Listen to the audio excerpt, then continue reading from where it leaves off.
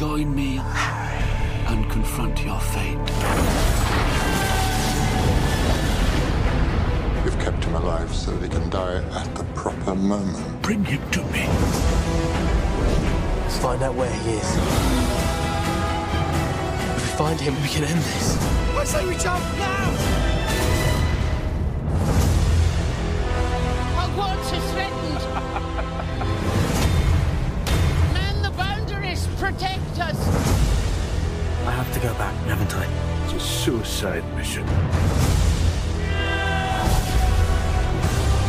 The boy who lived, come to die.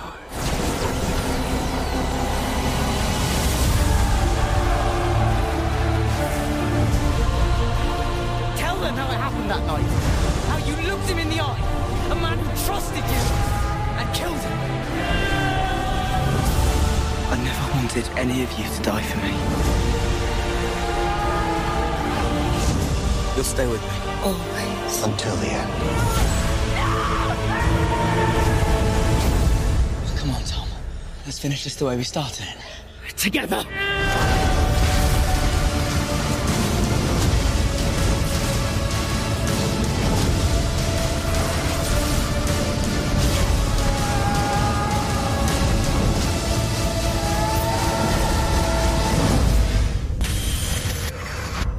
Only I can live forever.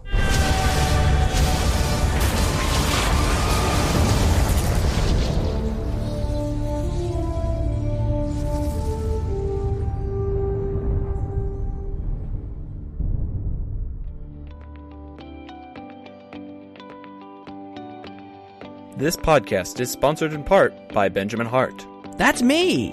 And yours truly, Zach Arnold. And by participation from listeners like you. So let's tune in to another episode of IPC. IPC. IPC. IPC. IPC.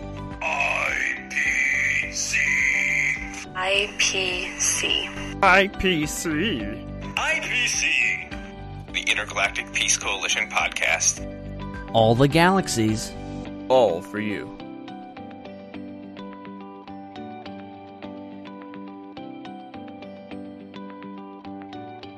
Why, hello there, ladies and gentlemen, and welcome back to the Intergalactic Peace Coalition podcast, also known as the IPC, and we are broadcasting live right here on channel 1138.com, but also coming to you through the power of iTunes and Google Play and wherever you listen to podcasts. We try to get it out there to as many of you as possible in as many ways as possible, and we've got another awesome episode for you guys tonight. It's not going to be quite as scary as last week's episode, if you consider last week scary. But we had an awesome Halloween episode last week, and we're switching gears back to something that probably, actually, on second thought, actually is a bit more scary than last week's, because we're going to be talking more Harry Potter. Exactly the last Harry Potter film. The Deathly Hallows Part 2. And it's going to be a lot of fun, and we're going to be getting into it very, very shortly. But before we do that, of course, introductions are in order. My name is Ben, and Zach's not here yet. So, as you know, with Harry Potter, we always have our officially unofficial third guest co-host with us. So now he's number 2 on the list because Zach just didn't show up. He'll be here. But we got Mr. Dominic Jones from Star Wars Underworld. How's it going? Hey, everybody. Since I've moved up the list, do I have to start talking about Friends and Whataburger and Texas sports and things like that? Is that what's required of me? Because if that's the case, I have to go watch 9 seasons of television in order to be qualified to be the number 2 on the IPC. Yeah. I don't know. I don't know what the qualifications are to become the shark bait. I'm not sure. I don't know. But maybe we'll have to ask him ourselves sooner or later and see. I don't know. He may not take kindly to that, but whatever. Hey, Zach, what does it take to be you? Yeah, exactly. But so he'll be here shortly. and we'll punch his buttons and get him riled up about that. But before we get into that, of course, we got a few bits of news we should get to before we jump into the Harry Potter discussion. You sounded surprised there, Ben. You're like, there's news this week. Wow. I just glanced at the notes, even though I wrote them. I just glanced at the notes, and oh my gosh, there's news. Oh my, you're like, it's. I'm starting to think that Ben has been taken over by somebody else, or like an alien or something, and they're like, yeah, how do I do the show? What's next? News. Okay. Yeah. All right. Oh, we got to do the podcast, Ben. Oh, the podcast. Yeah. Yes, I knew all about the show. Oh boy. Okay, so really quick, we want to kind of get into this because there's been quite a bit of big news from several different franchises, and a couple of them pertained to a couple. What? Nothing. Keep going. Oh, sorry. Internet's breaking up tonight, so just bear with us, guys. But we got news about at least two huge TV series, one from the past and one that's currently going on, that are apparently getting the movie treatment, that are actually going to be transformed into or spinned off into, I don't know exactly the wording, into feature films. Spun off. Both. What? Spun off. And it sounds like somebody just dropped something. Sounds like there's a ghost. The ghost. Is it? Do we have ghosts again tonight? It's a ghost. The ghost of podcast past. Or moths, perhaps. Oh God, here we go again. Not again. See, Moths hit lamps, then hit dabs. All fun. I am so confused. I just love the story that apparently this man had no idea about the actual moth memes on the internet, but decided to go as a moth on this show and then proceeded to, after the show, go, oh my gosh, and freak out in the chat because things. Hey, everybody, Zach Arnold. Oh, man. It wasn't my brightest moment, I'll put it that way. In your defense, Zach, I hadn't heard of the moth memes, and I found out about them after the show, but I just assumed you knew about them and were referencing them. And then when you didn't know, I was like, wow, talk about the universe. Universe I was the only one intervening that wasn't there. clueless, apparently. Yeah. I was just trolling, and moth was the first thing that came to mind. Maybe my subconscious knew about it, but I was not acting out on that on purpose. And yeah, one thing just kind of led to another, and here you go, Zach Mothman Arnold. I don't know. Zach, that's your new nickname. Gone are the days of shark bait. Now it's Mothman. Dude, those have been gone for years. I haven't worked at that summer camp in like 6 or 7 years. Nah, shark bait forever, my friend. Dude, I love that movie still. And I do love that nickname because I still see people on my school campus who I used to work with, and they still call me Sharkbait. And so nice. Maybe it's not fully gone, but I haven't set foot on that campus in probably 4 years, maybe 3.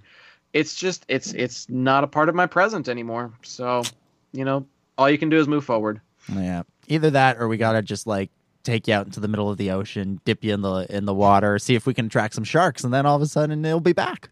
Yeah, because I'm not the best swimmer, so I probably would be actual shark bait. Well, we'll tie a rope to your ankle so we can drag you away. So you can pull me back in? Yeah. What's on the other end of that rope? An anchor? I was going to say Ben, but an anchor. Same thing.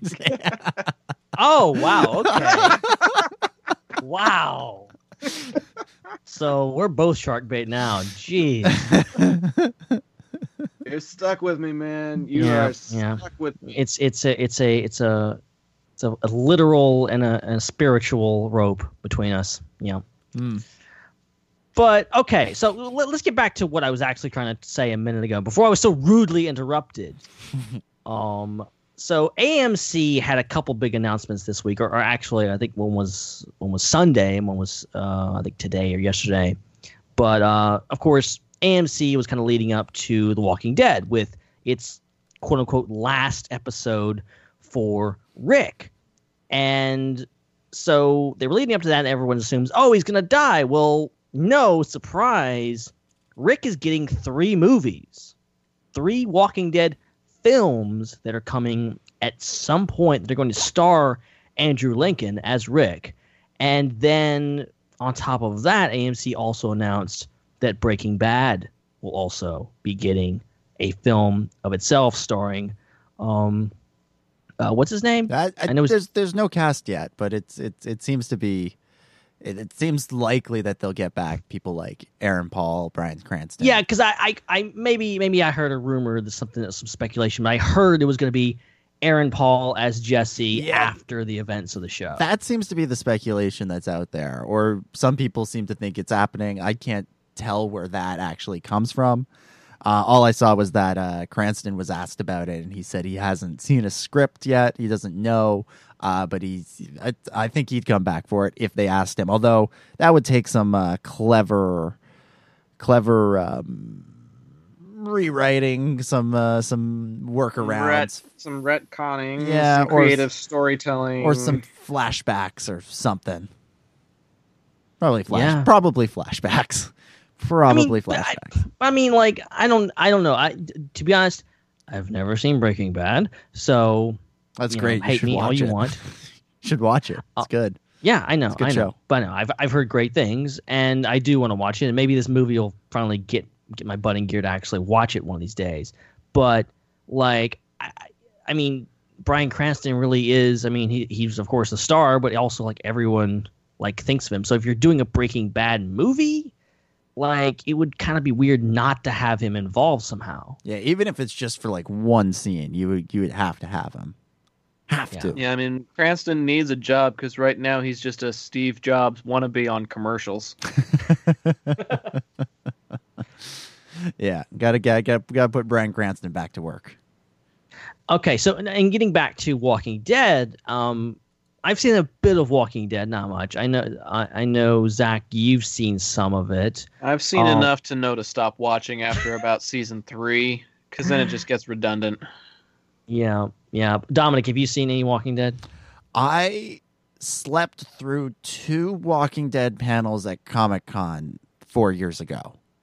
That's enough. So that's great affiliation. My I am your mother's brother's father's second cousin's former roommate. Yep, pretty much. Slept through a Walking Dead panel. Slept through 2 Walking Dead panels. One for the Walking Dead. 2. I'm sorry. Yeah. Excuse me. One for Walking Dead and one for Fear the Walking Dead.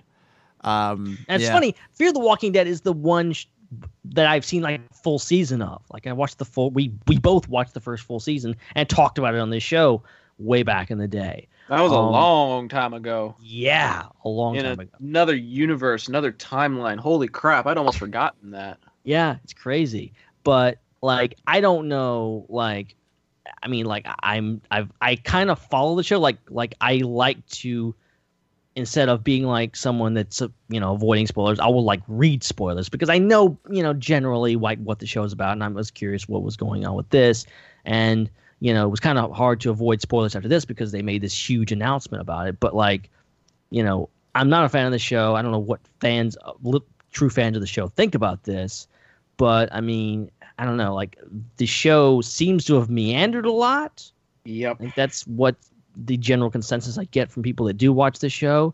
So I don't know what they're planning to do with 3 movies. Like, this is a pretty big deal, and like, I don't know, like, what's the show going to do after like you have these 3 movies, and what's Rick going to do in these movies? Like, there's so many questions. Here's a cow.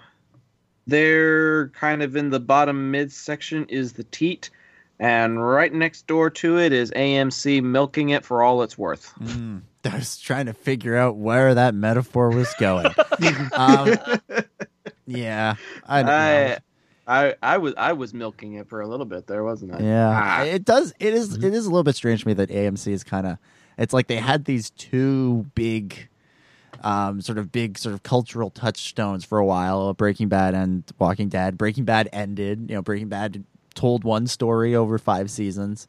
and it reached a natural ending point. It ended. Walking Dead, they've kind of kept it going. They spun off Breaking Bad into Better Call Saul with a prequel, which is in a lot of ways just as good as Breaking Bad, although it hasn't quite captured the culture the way Breaking Bad did. And now it's sort of like it does kind of seem like you're saying, Zach, that they're just milking it for all it's worth. They keep going back to the well, and because they haven't had much luck creating new projects that really resonate with people the way other networks or streaming services have, like Netflix or HBO or places like that. They haven't had another real hit since those two. Well, I guess Walking Dead's still on the air, but since the glory days of Walking Dead and Breaking Bad. It's been a while since the glory days. Like, I don't know. It's just weird how they keep just. I mean, I know I've heard like conflicting reports about how good ratings are for Walking Dead, but like they keep spinning off stuff. They've got Fear the Walking Dead, which I've heard is completely changed and might actually be good now. And like you have this show that I think I just hear people like, I don't watch it, but I hear people complain about it all the time. And now you're getting not one but 3 movies. Like it's a bit much. It's a bit much. I mean, I think like I don't know. They don't like, this isn't some well-beloved show. I think most of the people that probably watch it are just waiting for something to happen.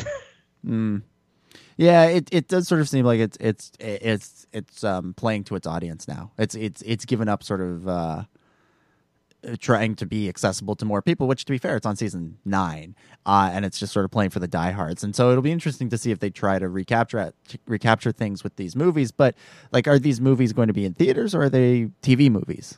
That's my other question. Are these theatrical films or are they? These are feature films, but I don't know. I'm curious because AMC is a TV network. There was a story this week, or not this week, a couple weeks ago about the final season of Game of Thrones. There was an interview with David Benioff and DB Weiss, and they said their original plan for the final season, they pitched this to HBO, was they wanted to do 3 theatrical movies. Stop reading my mind. Yeah. Well, it's just I'm just reaching across the continent and stealing your ideas. And HBO was like, we're a cable network. We don't do movies, or we don't do theater movies. So we'll give you the budget that you want, but you have to make it into 6 episodes. So I'm wondering if these are really more, they're going to be like one night television events rather than movies that you go down to the local Cineplex and buy your ticket and go in and get your popcorn and everything. Dude, is Canada still living in the 1960s or something? Where the hell is a Cineplex these days? Well, so our sort of AMC chain is called Cineplex. Like that but it's like an AMC or whatever where you get, it's like, but it's just called Cineplex. That's its name here. Funny. Yeah. I was just messing with you more than anything. I'm with you. I'm with you in that boat, honestly. The idea of it coming out maybe like 3 consecutive weeks or something, or they release them once every year. Yeah. Some kind of big release that happens every year. That would be a really great way. Or maybe it'll be like the last bunch of David Tennant Doctor Who episodes where they were like, there's like one in January, one in April, one in September, and then one at Christmas, sort of thing. Like maybe it'll be something like that. I miss David Tennant. Jodie Whittaker, man. Jodie Whittaker's kicking ass, taking names. I've heard good things about Jodie Whittaker, but I still miss Tennant. I'm not gonna stop missing Tennant. Ooh, that was a good one. You're gonna stop missing I'm Tennant. not gonna stop. Don't stop believing. Yeah, my voice is gone, and I'm soothing it with Happy Juice. Just FYI. Shocker. So this is gonna be a fun episode. Oh, dude, you should check the private chat. I've labeled my drink the Kiss of Death. Ouch. Which is great because I have to work tomorrow. Ooh, have fun. It's gonna be a lot of fun. All right. So, no, I was about to say let's go to our next element before I'm too drunk. We shush. You're not supposed to laugh at that. I was saying before it happens, not as Too it late. happens. Ugh. We got our first look at Superman and Lois Lane from the Arrowverse crossover. Tyler Hoechlin is returning, and we see Elizabeth Tulloch as Lois. I'm curious what you guys have to say about this. It's been a while since I've been in the Arrow universe, just because of time and because I've been rewatching Game of Thrones and things like that. What do you guys make of this look and this what is it? It's kind of a supernatural crossover a little bit, isn't it? Yeah. So yeah, go ahead, Tom. I was just gonna say about I don't know anything. I'm kind of with you, Zach. It's been a long time since I've been in the Arrowverse. I fell off after about halfway through season 4, I want to say, of The Flash, whichever one had Draco Malfoy in it. That was sort of the last bit I watched, and I'd given up on Arrow the previous year, and never really got into Legends of Tomorrow or Supergirl. But it looks it looks visually interesting. But I gotta say I haven't been following the Arrowverse, so I can't. I don't know if I have no idea what's going on, where everybody's at, and what could possibly be leading to this. Yeah, I don't have a whole lot of context either. I've never really watched Supergirl, much at all, like other than the episodes with Superman, which I liked. And Saved yourself a lot of time, my friend. Yeah, I know I did. And I really liked that Superman. I really liked the Superman, and that's why I'm really excited to see this. It feels very, very Superman the movie to me. Like, it gives me that vibe, that kind of 70s vibe. I don't know what about it does, but just does. And I'm not like up on, like, I'm kind of like you guys. I'm like, the only show that I'm paying attention to is Arrow right now. Like, I started Flash and I'm like, this is not going anywhere again. So maybe I'll pick back up on it. But Daredevil exists on Netflix, so I haven't really had the time or the energy to watch anything other than that. But it's Smallville. I'm a dumbass. What? I called it a supernatural crossover. I thought you were Smallville. What? Tyler Hoechlin is from Smallville. He's not from Supernatural. I'm a dumbass. He was not Clark Kent on Smallville. So where's Hoechlin come from? Is he the Superman from Supergirl? Yes, he's that. He's that Superman. If it was a Smallville crossover, I would be first in line to watch. I don't care. That's what I thought this was. Okay, now I'm even more bummed. Yeah, I'd watch him, that. Guys, he's drunk. I'd watch that in a flash. I'd be right there. And speaking of Flash, Stephen Amell, aka the Arrow, is going to be the Flash in this crossover. Like, the worlds are completely turned upside down. It's like completely different universes. I'm kind of intrigued by that, but at the same time, also kind of worried. So, like, I am looking a lot towards this crossover because you've got apparently Elseworlds with Barry and Oliver trading places. I don't know if they're actually trading, like, I don't know if it's going to be like Barry. I thought it was a completely different universe where their fates just go a different direction. And Oliver I think it's kind of like going to be, a Flashpoint. They've already technically done Flashpoint, but This is going to be like the true Flashpoint where, like, everything is messed up, and then you have also, in addition to having Oliver Queen in the Flash costume, because for whatever reason, and Barry Allen in as the Green Arrow, you also have this guy Superman in a black costume, which you can actually see also on Tyler Hoechlin's Instagram. So I don't know where this is going, but like I'm hoping I can have enough context to actually enjoy the crossover, because I most of the shows I will have not watched by that point, but we'll see.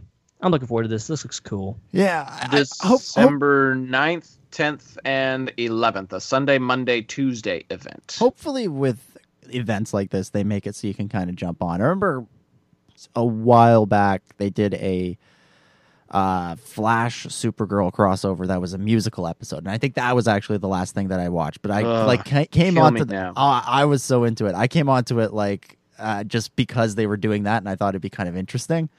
And I hadn't watched either show in quite some time, and I jumped aboard. I'm like, this is pretty fun. It wasn't too deep into the mythology or anything. It was just kind of a little surface level thing. And if the world has turned upside down, as you're saying, hopefully that means it's relatively easy to jump on, because all you need to know is the world turned upside down.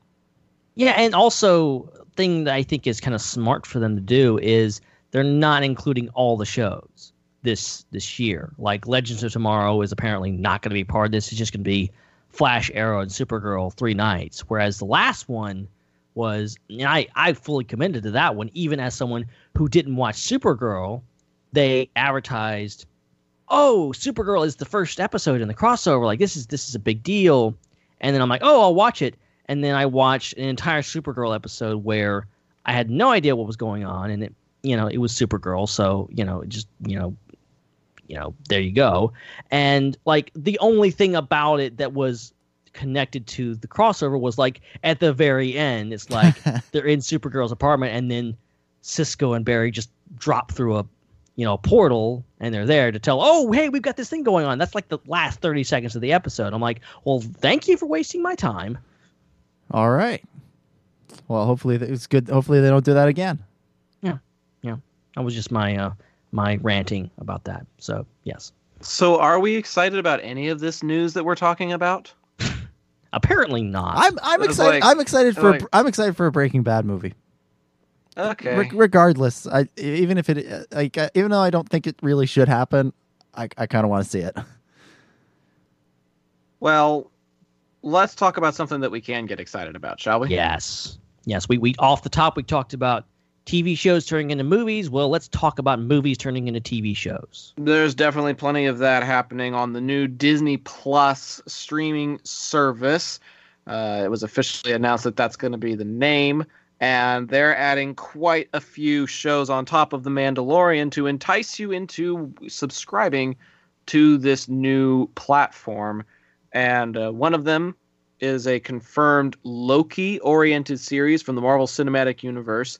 And then just yesterday, November the 8th, it was announced that Rogue One's Cassian Andor is going to be getting his own series as well. I know you guys probably talked about this at length on the SW podcast the day that it broke. Yep. Yeah. So I'm going to give my 2 cents for just a second here, if I may. Means. No. Well, screw you, Dominic. Screw you and all the other dishonorable cows in your family. Wow. Whoa. May have crossed the line. Dishonor on you. Dishonor on your cows. Dishonor on your cow. Okay, now we've definitely crossed the line. Ben, make a note of the time. Yeah, this is getting weird. What? No Mulan references allowed anymore? No. Oh, is that what that was a reference to? I thought you were just doing an offensive accent. Well, okay, moving on. I am of the opinion regarding this Cassian Andor series that the premise is really solid, but the timing isn't quite right. That's the vibe that I keep getting on a regular basis. Is back when Rogue One came out in 2016, there were a lot of new characters. There was a lot of new and different happening, even though it was set in a time period that we were relatively familiar with. It was, predating the stuff that led right up to the events of A New Hope. So we kind of had an idea of what was going on, but it was mostly new people. We didn't really have a whole lot to go on. We had Mon Mothma, we had Bail Organa, we had Princess Leia at the very, very end. There just wasn't a whole lot of familiar faces to go off of, and for that reason, Rogue One got critically dissected, more or less, because it was hard to get invested in the new characters for some people. I myself quite enjoyed it. I saw the movie 7 times in 7 days, and I haven't done that to any other. Your definition of critically dissected is quite interesting. 85% on Rotten Tomatoes. It still gets dissected, man. It still gets talked about to this day. Like, I've got a friend that swears that Rogue One is one of the worst things to happen to the Star Wars universe, and I'm sitting here going, Well, your friend would be wrong, and you need to stop spending time with them. I'm worried about the people you're hanging out with, Zach. You need. Hey, I hang out with you on a semi-regular basis. Exactly. We'll see what I mean. I'm worried about the people you're hanging out with. Your judgment is clearly questionable. Woo! Somebody just dive bomb me like a kamikaze. Get out of here, Fly. What are you doing in my room, anyways? Anyways, no one invited you, Fly. Back to Rogue One. Those things are only supposed to live like 24 hours, but that thing woke me up a couple of days ago, and I was like, screw you. Anyways, to Rogue One. I can see where the argument comes from that it was hard to get invested in the characters. Completely new area, completely new characters, no Jedi to latch on to, no bounty hunters really to get super involved with. It was different, and people resist different with every fiber of their being. So if they had done a Cassian Andor story beforehand leading up to Rogue One, I think people would have been a lot more invested in Diego Luna and his character leading up to the events of Rogue One. And if you had included a couple of other characters, maybe Admiral Raddus or somebody else that was involved in what was going on, you'd be excited to see them show up on the screen instead of confused when they show up on the screen going, who's that? So I think there's definitely like an opportunity now for people who have never seen the series before, who have never seen Star Wars before. You can now introduce them to the Cassian Andor series before they watch Rogue One, and it might make Rogue One make a little bit more sense to them.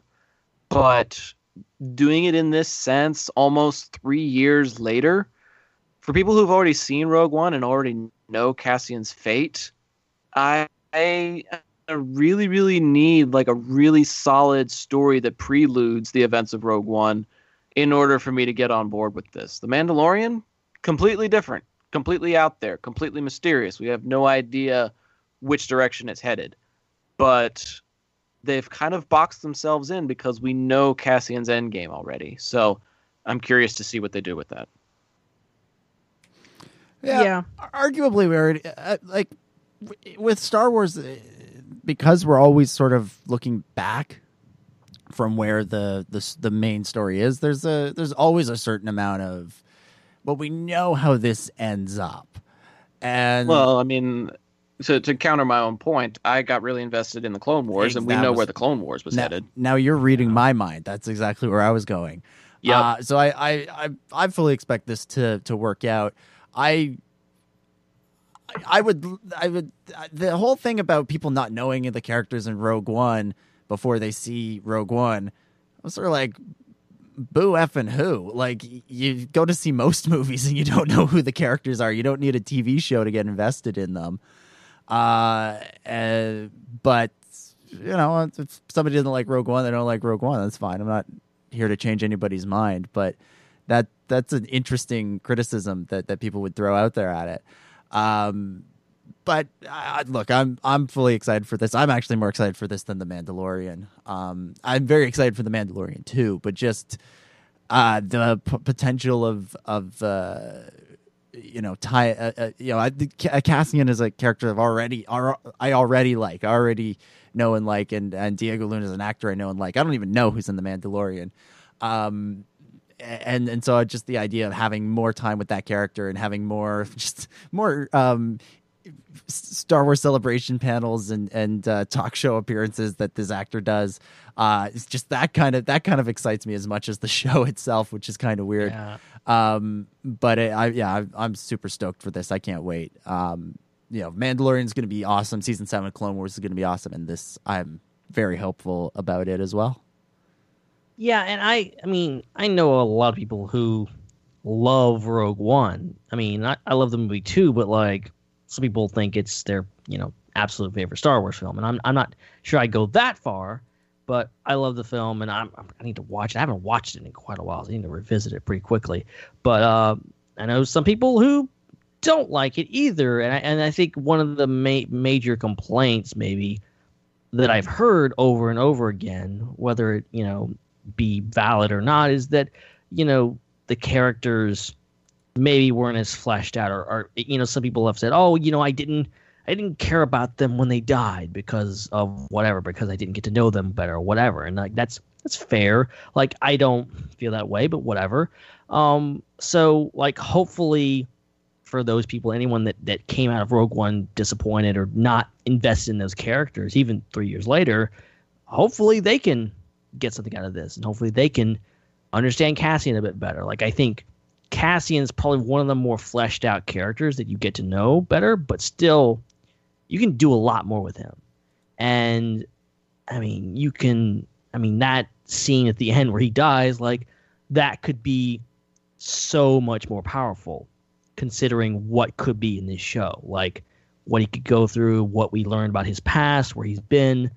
And, as we talked about on SWU this week, which you should definitely go check out, it's the latest episode of the Star Wars Underworld podcast, where we discussed in depth about like, what if there's flashbacks? What if there's, hints at his life, even in the Clone Wars, like that. He's been at this fight since he was 6 years old, as he says. Like so many different things that could make his journey in Rogue One that much more, impactful. Yeah, I agree. Looking forward to it. Was I supposed to say something? I suppose you could say something, or I could have said something. I could have said something, but it's a podcast. Really Someone's supposed to say something. I didn't really have much to say. I mean, I'm gonna watch it, obviously, but I'm just voicing my hesitance and my concern and my opinion that I'm probably going to enjoy Jon Favreau's The Mandalorian more than I'm going to enjoy a story about somebody who I know is going to die. Yeah, I'm not sure which one I'm more excited about, because I'm intrigued by The Mandalorian, by what we don't know, but I'm also excited by what we do know about Cassian. Like, you can pretty well predict what this series is going to be based on what we know about the character, whereas Mandalorian, it's still very much up in the air, and I think that's really exciting to me, that, the possibility of, like, it's a blank slate. Yeah. But, there's definitely advantages, and, each of these series is not going to be for everyone. And people saying, like, hey, it's Overload, whatever. Like, you don't have to watch it all. You don't.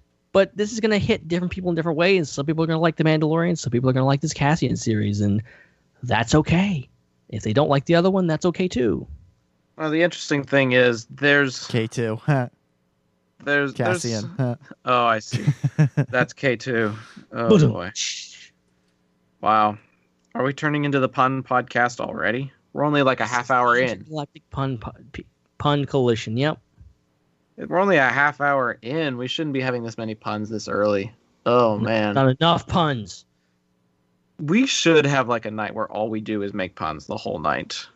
Just see how many of them we can do until somebody finally yells out, "Boo!" I don't know. Going back to my thought before I lose it. The cool thing about Disney Plus is there's going to be a lot of stuff out there. Like, we kind of glossed over the fact that there's going to be a Loki-oriented series with Tom Hiddleston. There's going to be a series for the Winter Soldier and Falcon and their adventures. We're going to be getting the Clone Wars Season 7 on there. Nope. We're going to be getting The Mandalorian. We're going to be getting this Cassian story. Goodness knows what else we're going to get from programming on Disney Plus, on top of pretty much every Disney, every Pixar creation known to man. There's probably going to be some other direct-to-streaming services available. Like, this announcement is just furthering the notion that if you don't end up with Disney Plus, you're going to miss out on some pretty quality content. Oh, yeah, definitely. Can I just say, though, Disney Plus is a dumb name, and the logo is dumb, too. Like, they have teams and teams and teams of people working on these sorts of things, and that's what they come up with. It's dumb. Disney Play is way better. It's dumb. It looks dumb. It sounds dumb. When you type it out, it looks like a typo. Come on, Bob. I mean, ESPN also has something now called ESPN Plus. Yeah, so but there's less letters in ESPN, and ESPN is already like a shortened thing, isn't it? It's like Essential Sports Network or something. Like it's like it's 4 letters compared to 6, dude. But it's not a word. You say ESPN Plus, right? Like you don't say ESPN Plus. It for whatever reason it rolls better. Whereas, Disney is fewer syllables. Right, but it's a word. Whereas ESPN is just a series of letters and then plus. I'm not following the logic of the argument. I hear what you're saying. I'm just saying they're both owned by Disney, and that's fine.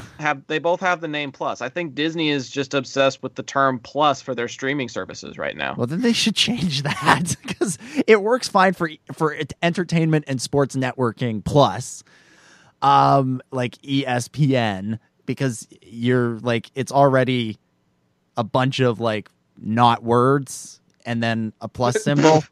But Disney is a word. But Disney is a not word. Words versus words. That's the argument. Yeah, well, it's an acronym. Yeah, it's an acronym. ESPN is an acronym, and then you're throwing on the plus thing at the end. I think if they spelled out plus, it would bother me less. But because it's the plus sign, it looks wrong. And every time I type it, I feel like it looks like a typo.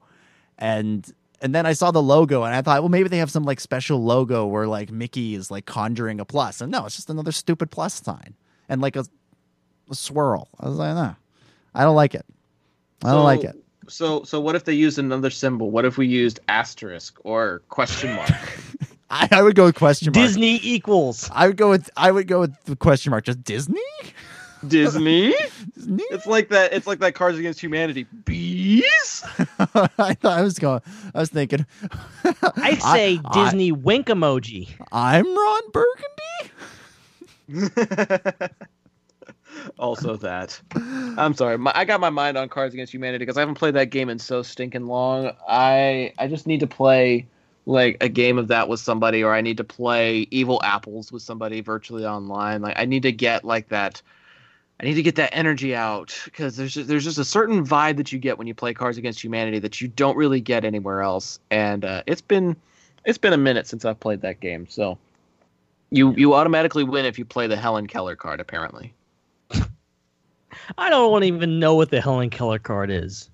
It's just Helen Keller. Like one of your options is Helen Keller, and no matter what you're describing, if you play Helen Keller, you automatically win that round. That's a weird rule.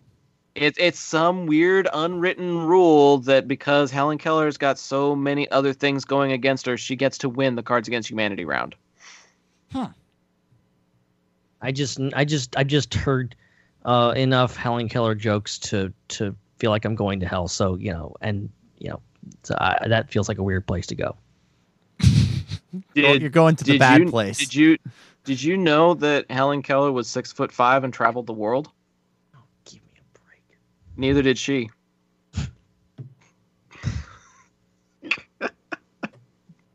All right, guys. Harry Potter. Harry Potter and the Deathly Hallows Part 2. We got another movie to discuss, guys. Do we really? I just want to make Helen Keller jokes all night. No, we don't. Because we want to keep our listeners. Actually, what are you talking about? You're going to get more listeners with Helen Keller jokes. Come on. Yeah. Maybe you're right.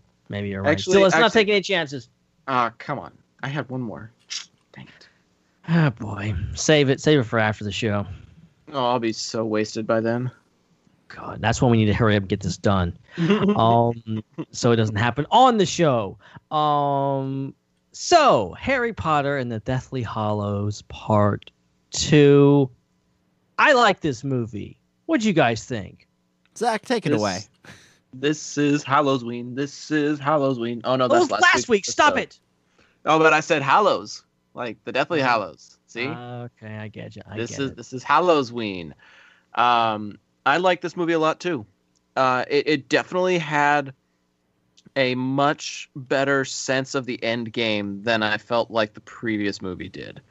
At times, I felt like Deathly Hallows Part 1 kind of wandered from place to place, and I didn't necessarily mind some of the different places that we went to because visually they were very captivating. But at the same time, I didn't always have a sense of, oh, this is big. Oh, this is super important. Maybe the retrieving of the Sword of Gryffindor. That was like the biggest moment to me. I was like, ooh, this is big. This whole movie feels big in so many different ways. And I really appreciate that. I really admire the steps that the creators took to let you know this is a big moment. This is a big situation. This is critical to the development of Harry Potter as a character, this world, this lore, these supporting cast members, and some surprise characters that showed up, namely Dumbledore's brother. You know, I was very happily surprised to see him. There was just a lot about this second half that helped make the first half make a little bit more sense, yes, but also just gave a very proper and fitting conclusion to a series that we've been following all year and that fans have been following since the early 2000s. I thought they wrapped it up very well. Yeah, I agree. I like this movie pretty well. I'm not sure where it ranks for me overall.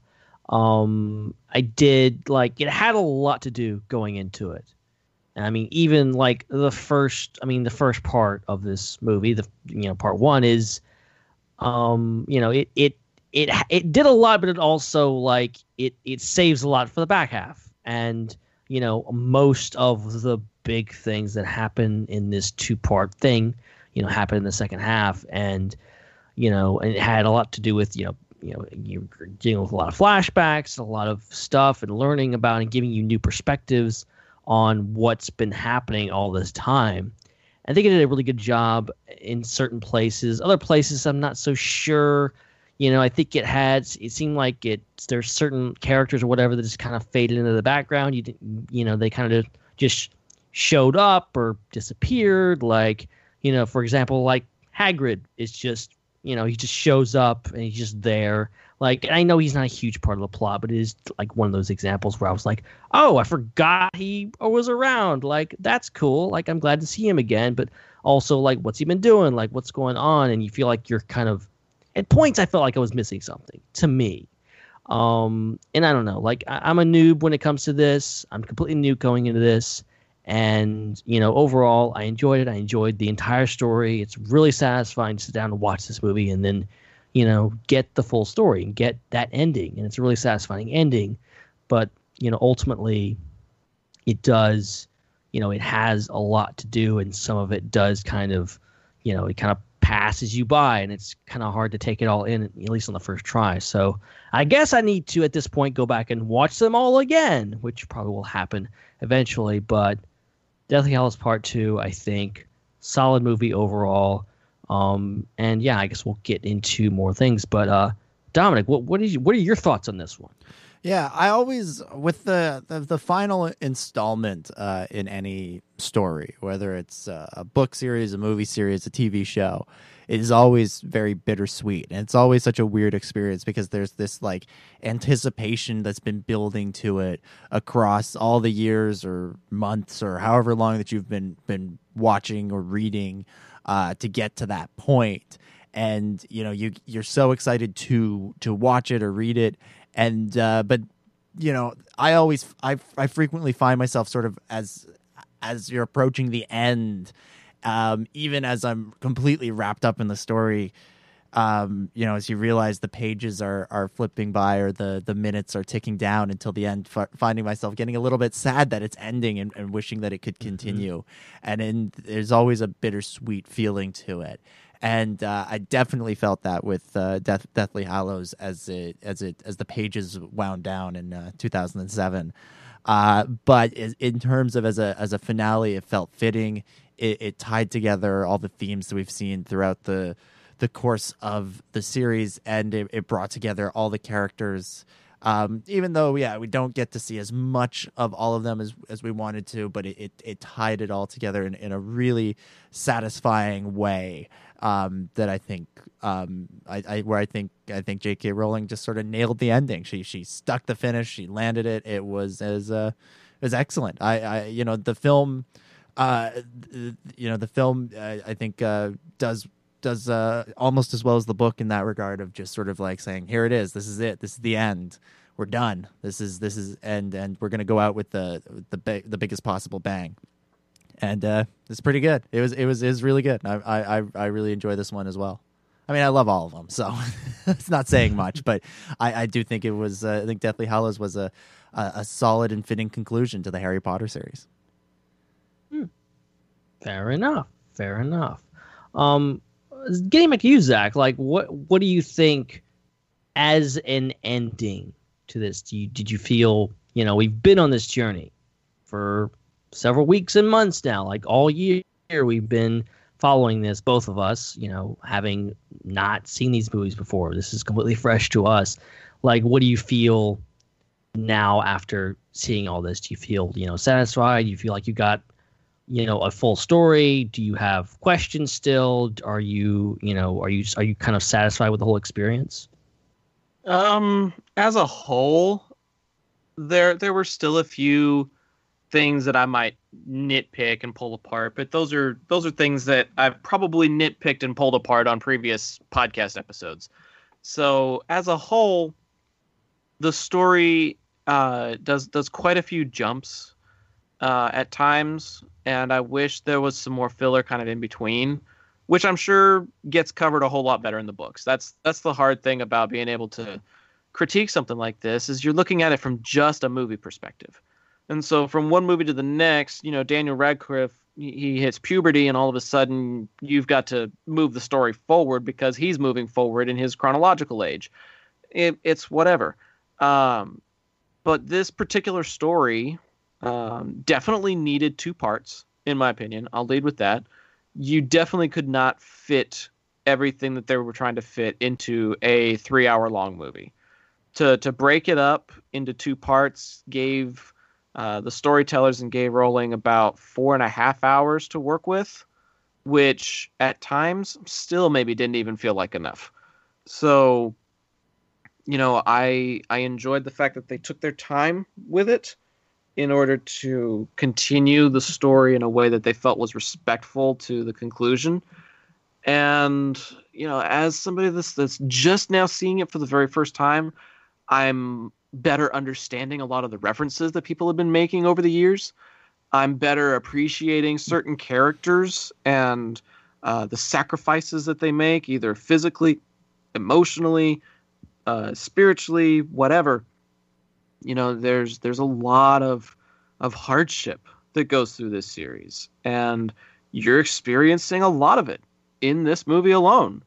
And so there's definitely a lot to pull apart. There's definitely a lot of characters to look at. You made mention of Hagrid. There's a lot of characters that probably could have done with more screen time, considering how much screen time they had in previous iterations.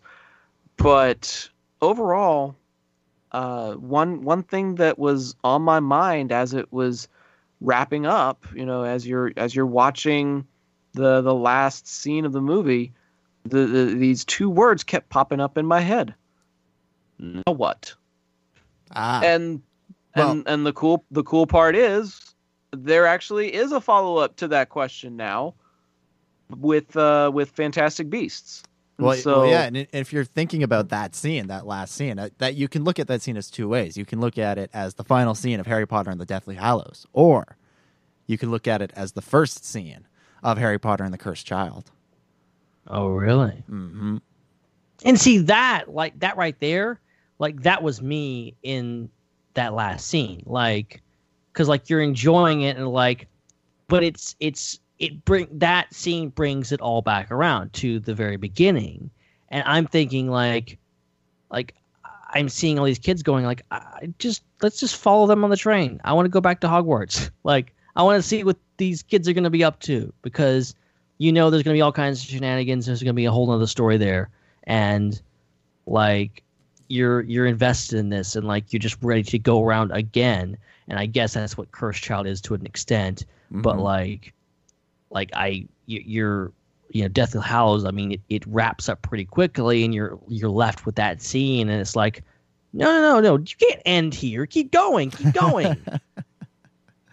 Yeah, it does feel that way a little bit, and yeah, that's what Cursed Child's for. So, if you're in the West End in London, or if you're on Broadway, New York, I think it's also in Australia. If you're in those three locations, you can go and see. You can go find out, or you can go to a bookstore and buy the play, buy the screen, or buy the script. But it's better to actually see it in its proper format. But yeah, that is sort of the. I remember when I saw Cursed Child. I was going to say for the first time, for the only time, so far. That was one of those things I wondered was like how much that scene would play into it, and it is very much the first scene of the next chapter in the sort of the Potter saga of sorts. But and then of course, like you guys said, Fantastic Beasts is going on with Crimes of Grindelwald and everything coming up really, really soon. But yeah, it's always bittersweet, these finales, and in 2007 when it felt like it really was the end, and there wasn't anything for another 9 years until Fantastic Beasts came around in 2016, and Cursed Child, actually they came around at the same time, but there was that real sort of feeling of, oh, it's over. And I remember as I was getting through the book going like, oh man, how's it going to end? Sort of all of a sudden realizing maybe I don't want it to end. I want to keep going. I'm having so much fun. And at least it is keeping going in some way. Yeah, well, I mean, there's also fan fiction, but that I don't too. know if you, I don't know how much of that you actually want to subject yourself to, because sometimes it gets kind of out there. I've never really gotten into fan fiction as a sort of a written thing, but there's some pretty good Harry Potter fan films that are out there.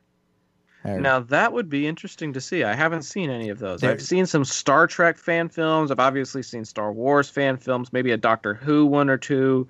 There's one that's pretty famous, or famous for a fan film, that ties in quite directly with Deathly Hallows, or with the backstory to some stuff in Deathly Hallows, and stuff that's also backstory to Fantastic Beasts, that deals with Dumbledore and Grindelwald, and a pretty momentous occasion in their lives. But it's quite good if you I can't remember what it's called, but just search Dumbledore Grindelwald fan film. It's probably the first thing that comes up. But it's really well done, and yeah, there's some good Harry Potter fan films.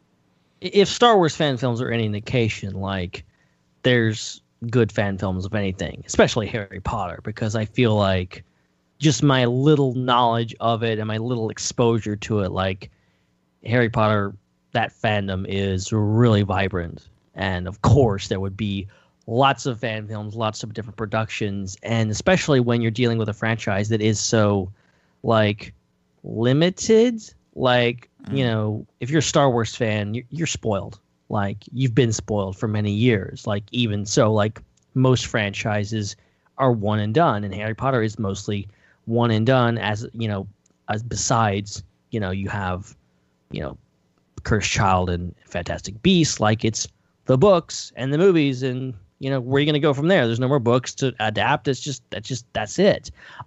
So that encourages more fans to step up and go, well, we want the story to continue. Well, J.K. Rowling's not she's not writing a sequel to this. She's not writing any more sequels other than the Cursed Child. So let's do our own sequels. Let's do our own prequels, stuff like that.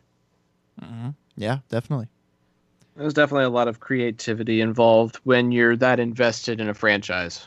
And I think that's the cool thing about the community of the Harry Potter fandom is they're always very respectful of one another in Tumblr posts and Facebook conversations, and really the only house that gets made fun of is Hufflepuff, but even then Hufflepuffs are pretty cool.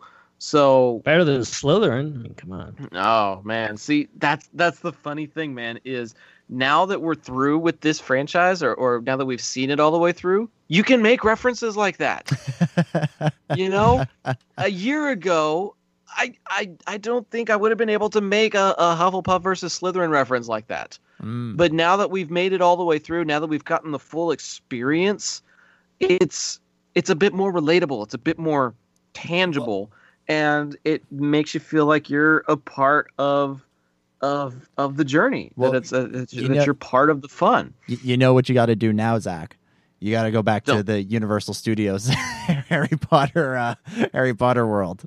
Only if you go with me, man. I will. I will indeed. Only if you go with me. It won't take much to get me over there. Get me over there again.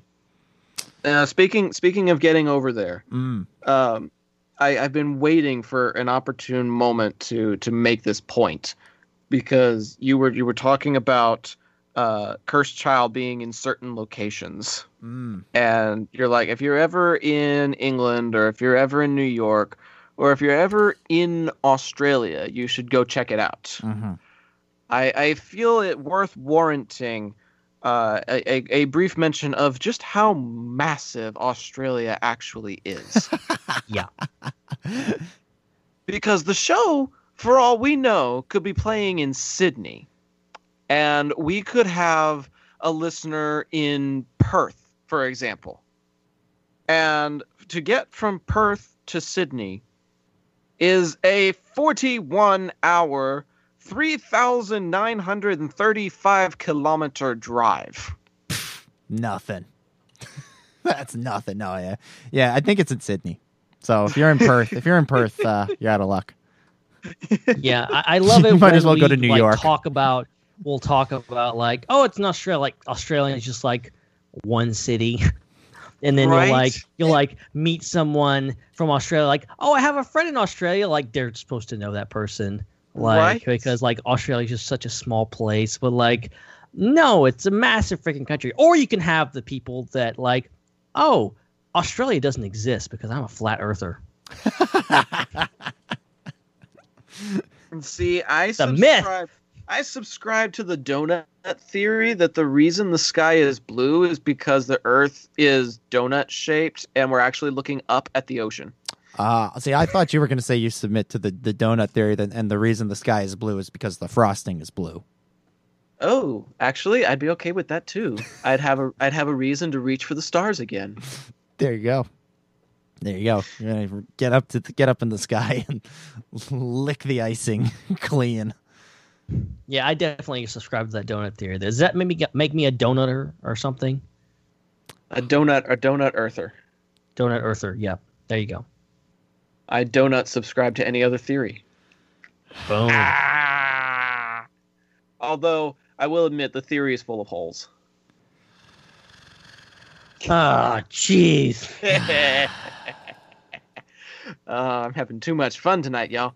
Let's get back to the Harry Potter universe, because otherwise we're just going to go off on another crazy train. But we've got DJ Crazy Train with us, so I guess it all works out, right? Yeah, I don't even need to. I don't need to do anything tonight. It's all you. I feel like I need to cue up the song for you. Right. Yeah, you better get it ready just in case. Yeah, I'm all over the place tonight apparently, but I'm having fun. So good. It works out. That's you sit there saying good because you're like, well, I'm sure not. Hey guys, Zach's having fun. At least one of us is, right? Okay.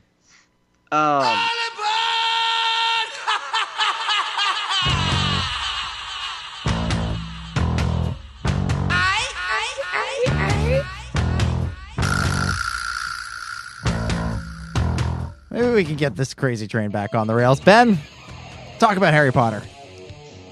I like Harry Potter. That's it. That's all I wanted to say. No. Okay, so I don't know how we want to do this exactly, because there's a lot to talk about in this movie. Really quick, getting back to what you were saying earlier, Zach, and about like splitting this movie into two parts. I think that was a really smart move on their part to do this as two parts because, like, it would have had to been a really long movie or probably a really overstuffed short movie. And it just wouldn't have worked. Like you really, I think it's pretty well paced throughout both of these films, and you get to that last part, and it's this constant tension and build up to what is coming, which is that final showdown, and it's really well done. All the thing I love just the whole thing of them sneaking into Hogsmeade, not Hogsmeade, but Gringotts. I love everywhere they go. Like they know this. They know this is the last movie, so everywhere they go, they just destroy everything. Like Gringotts is just destroyed. Hogwarts is just shattered. Like everywhere, it's like, hey, we're going out with a bang. Mm-hmm. Literally, though. Yeah. Literally, though. I don't know if I can sing enough praises of the Ukrainian iron belly that is guarding Bellatrix Lestrange's vault. Yeah.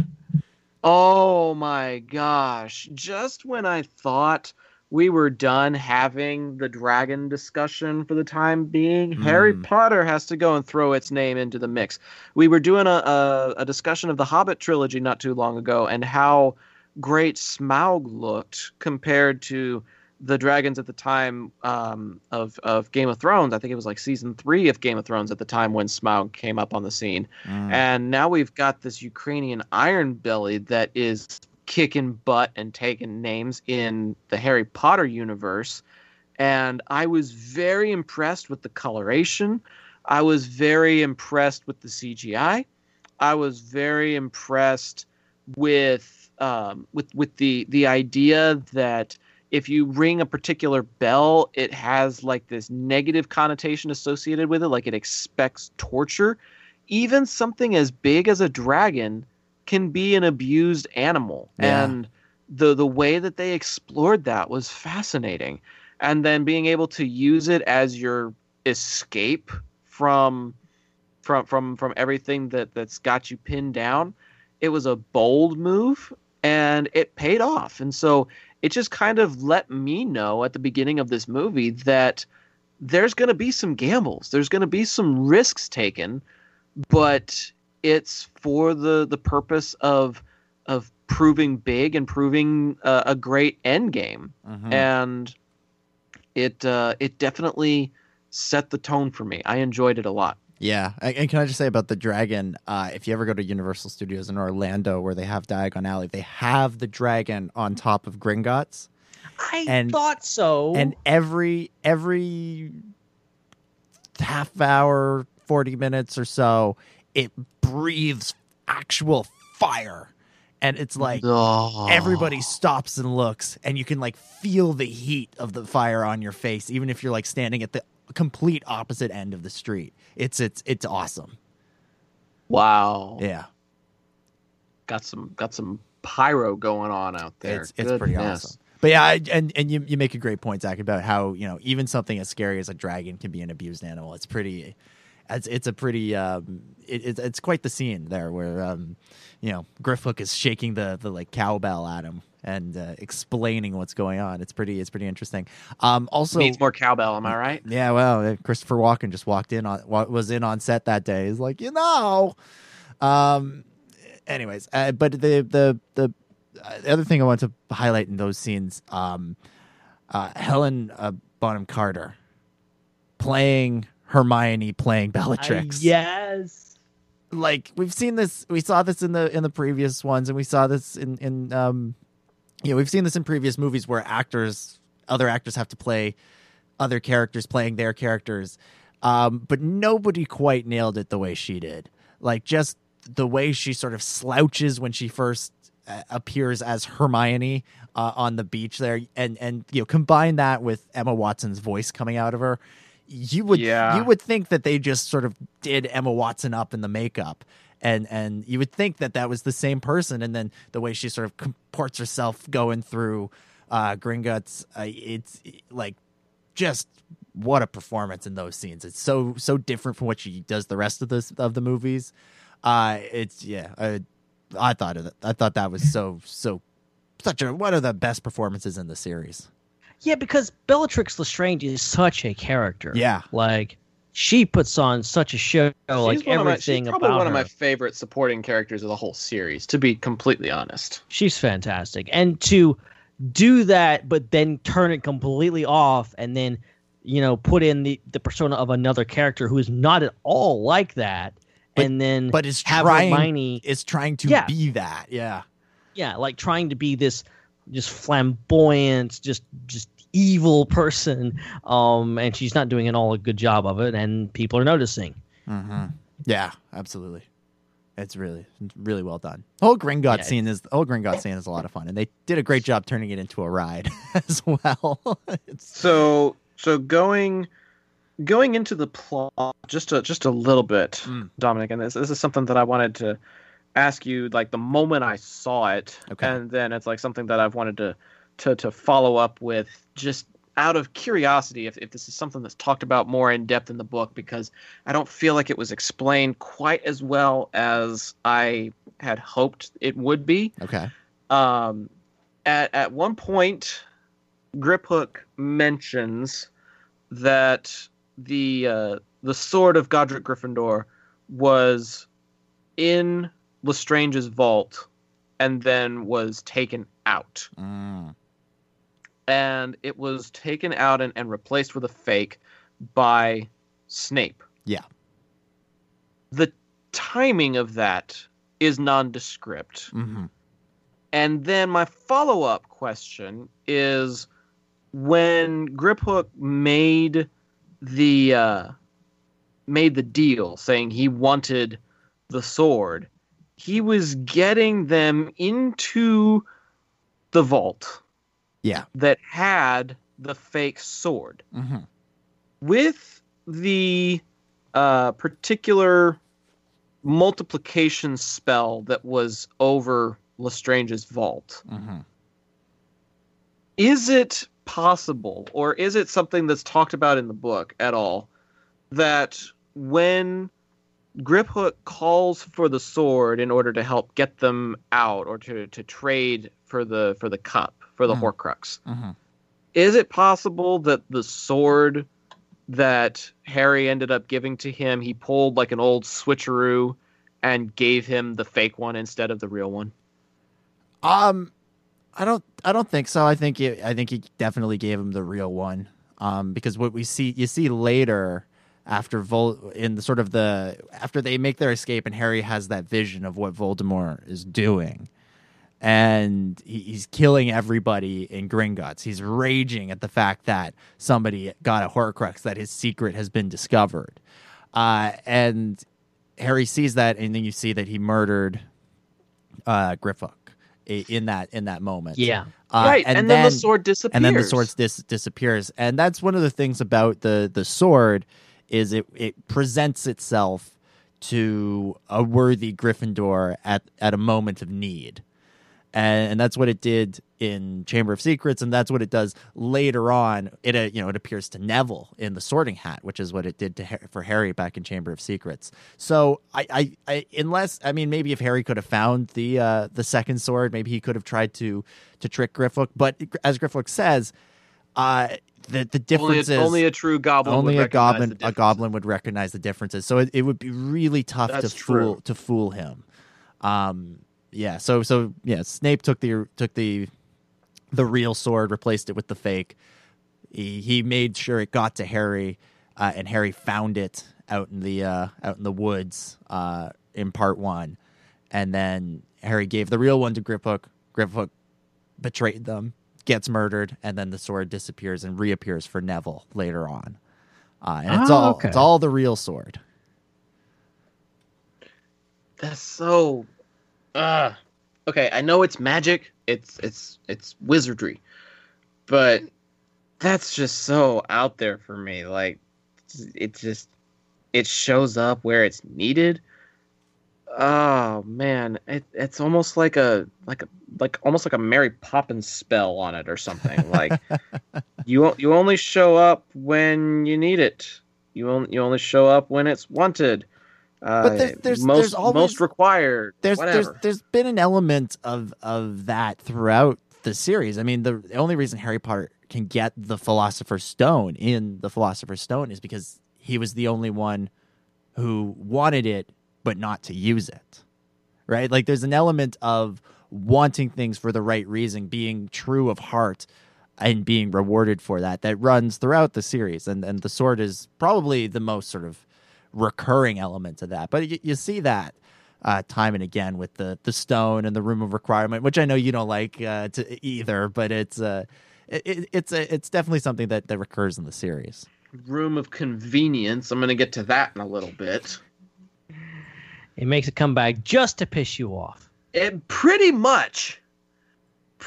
damn much, but we're not there yet.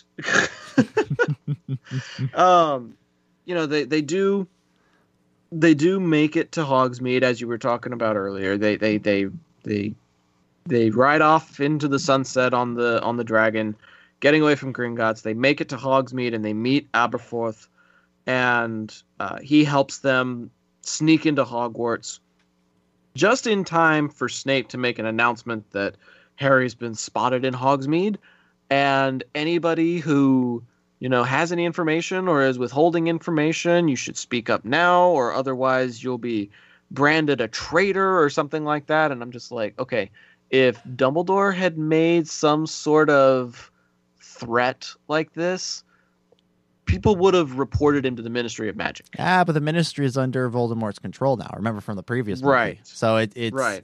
Hogwarts and everything now is just an extension of Voldemort.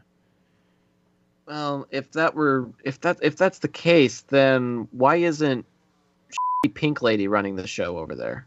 Because she's running the show over at the Ministry. Is she though? She's we saw in the previous one. She's kind of got a role in like the judiciary.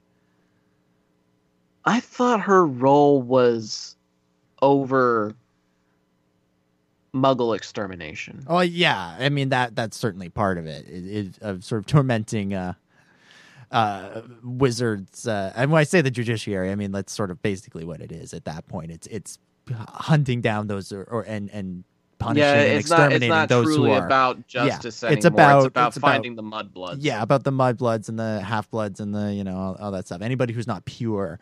And she said at the end of Order of the Phoenix, I don't like children. So maybe in this new regime, she just sort of went, hey, Voldemort, just can I get a job that doesn't involve dealing with children? And Voldemort's like, yeah, sure, it makes more sense to have Snape there anyway. He's already a known quantity there. We'll just leave him there. Leave him. He's used to it. Yeah, Snape's story is also one that proves rather interesting in this iteration. You were talking about his Patronus helping Harry find the sword of Gryffindor in the previous movie. Harry kind of alludes to this idea that it's interesting that Snape's Patronus just happens to be the same animal that his mother's Patronus was. Yeah. Okay. Is it just perpetually alluded, or is there like further confirmation in the books as to Harry's true parentage? Whoa, no. No. It's Harry's parents are Lily and James Potter, but what's going on there is that Snape has been in love with Lily his entire life. And no, I get that. And that was obvious. That's been obvious for a couple of movies now. Yeah. And it's spelled his whole life is spelled out in that sort of the flashback that we get in the pensive. And basically the sort of the connection there is, I think in that moment with Harry and Dumbledore, it's just sort of Harry going like, oh yeah, Snape really, I thought Snape was the bad guy this whole time, but here he was. He actually did care about me and my mother, and he saved me in the end in a way. or he helped save me in the end. Time and again, really. Yeah, it's crazy because he opens himself up to, he's the ultimate kind of double agent. He's appearing to, be this guy who's pretending to be on the good side, but ultimately is a bad guy seemingly, and, seemingly betrays Dumbledore. And then, you have the great scene where Harry calls him out on it and is very angry at him, and obviously so. About you tell them what you did. Basically, I love that scene. How dare you stand where he stood? I love that scene so much. And then when McGonagall comes to his defense, and she had the little duel with Snape. Oh, so good. See, that's probably my favorite scene, just for the fact of you're not expecting Harry to show up there, first of all. Yeah, you thought it would be like some snitch that's like ready to tell on him, and then you find out that it's actually Harry, and you're like, oh! And then on top of that, you have Harry, not like you expect, like, oh, Harry and Snape are going to go at it, and then Harry's going to have to run away or something like that. It's, oh, no. McGonagall's like had it with Snape. She's going to go after him. Then the Order shows up. And Snape's the one that has to run. Like, it was just like this satisfying moment of like, heck yeah, for the heroes. Yeah. It's so good. That moment just when he swoops in like that. I love it so much. And when McGonagall comes to his aid, and so good. Well, everybody kind of comes to his aid. Like the whole freaking Order of the Phoenix shows up because of this lax security that he seems to have. Yeah.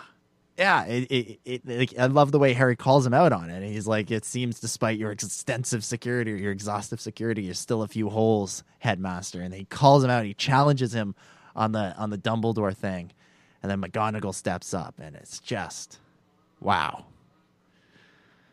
It's such a great moment. It's fantastic. Like, honestly, as far as like a supporting character making a surprising comeback at the end of the series, I would say McGonagall wins in this movie, because she kind of assumes the headmistress role once Snape kind of ducks out, and she cooperates and works with Harry in preparation for the defense of Hogwarts. Like, she's ready, man. Yeah, well, she's been such a sort of a bit of an enigma throughout the series, right? Because she's the ultimate sort of strict professor, but you can tell she really cares and really wants to help her students. She's not Umbridge, who just wants to punish them and torture them. If McGonagall gives you a punishment, it's because you deserved it. Right. And so, you're never, you like the character because she's obviously a good person at heart, but you never really have cause to root for her, because quite often she's a bit of a foil for the characters. I mean, she's the one that gives them all detention in the first movie. And then all of a sudden here, all of that sort of kindness and challenging these students to be the best that they can be, all of that comes to a head here, where she finally sort of steps up and stands next to Harry, essentially as equals, and it's a really wonderful moment. And she's really, for standout sort of secondary character, it really is McGonagall and Neville. Mm-hmm. Okay. We've got to talk about that. We've got to talk about that. As much as I enjoy puns and witty jokes, Neville's really got to work on his.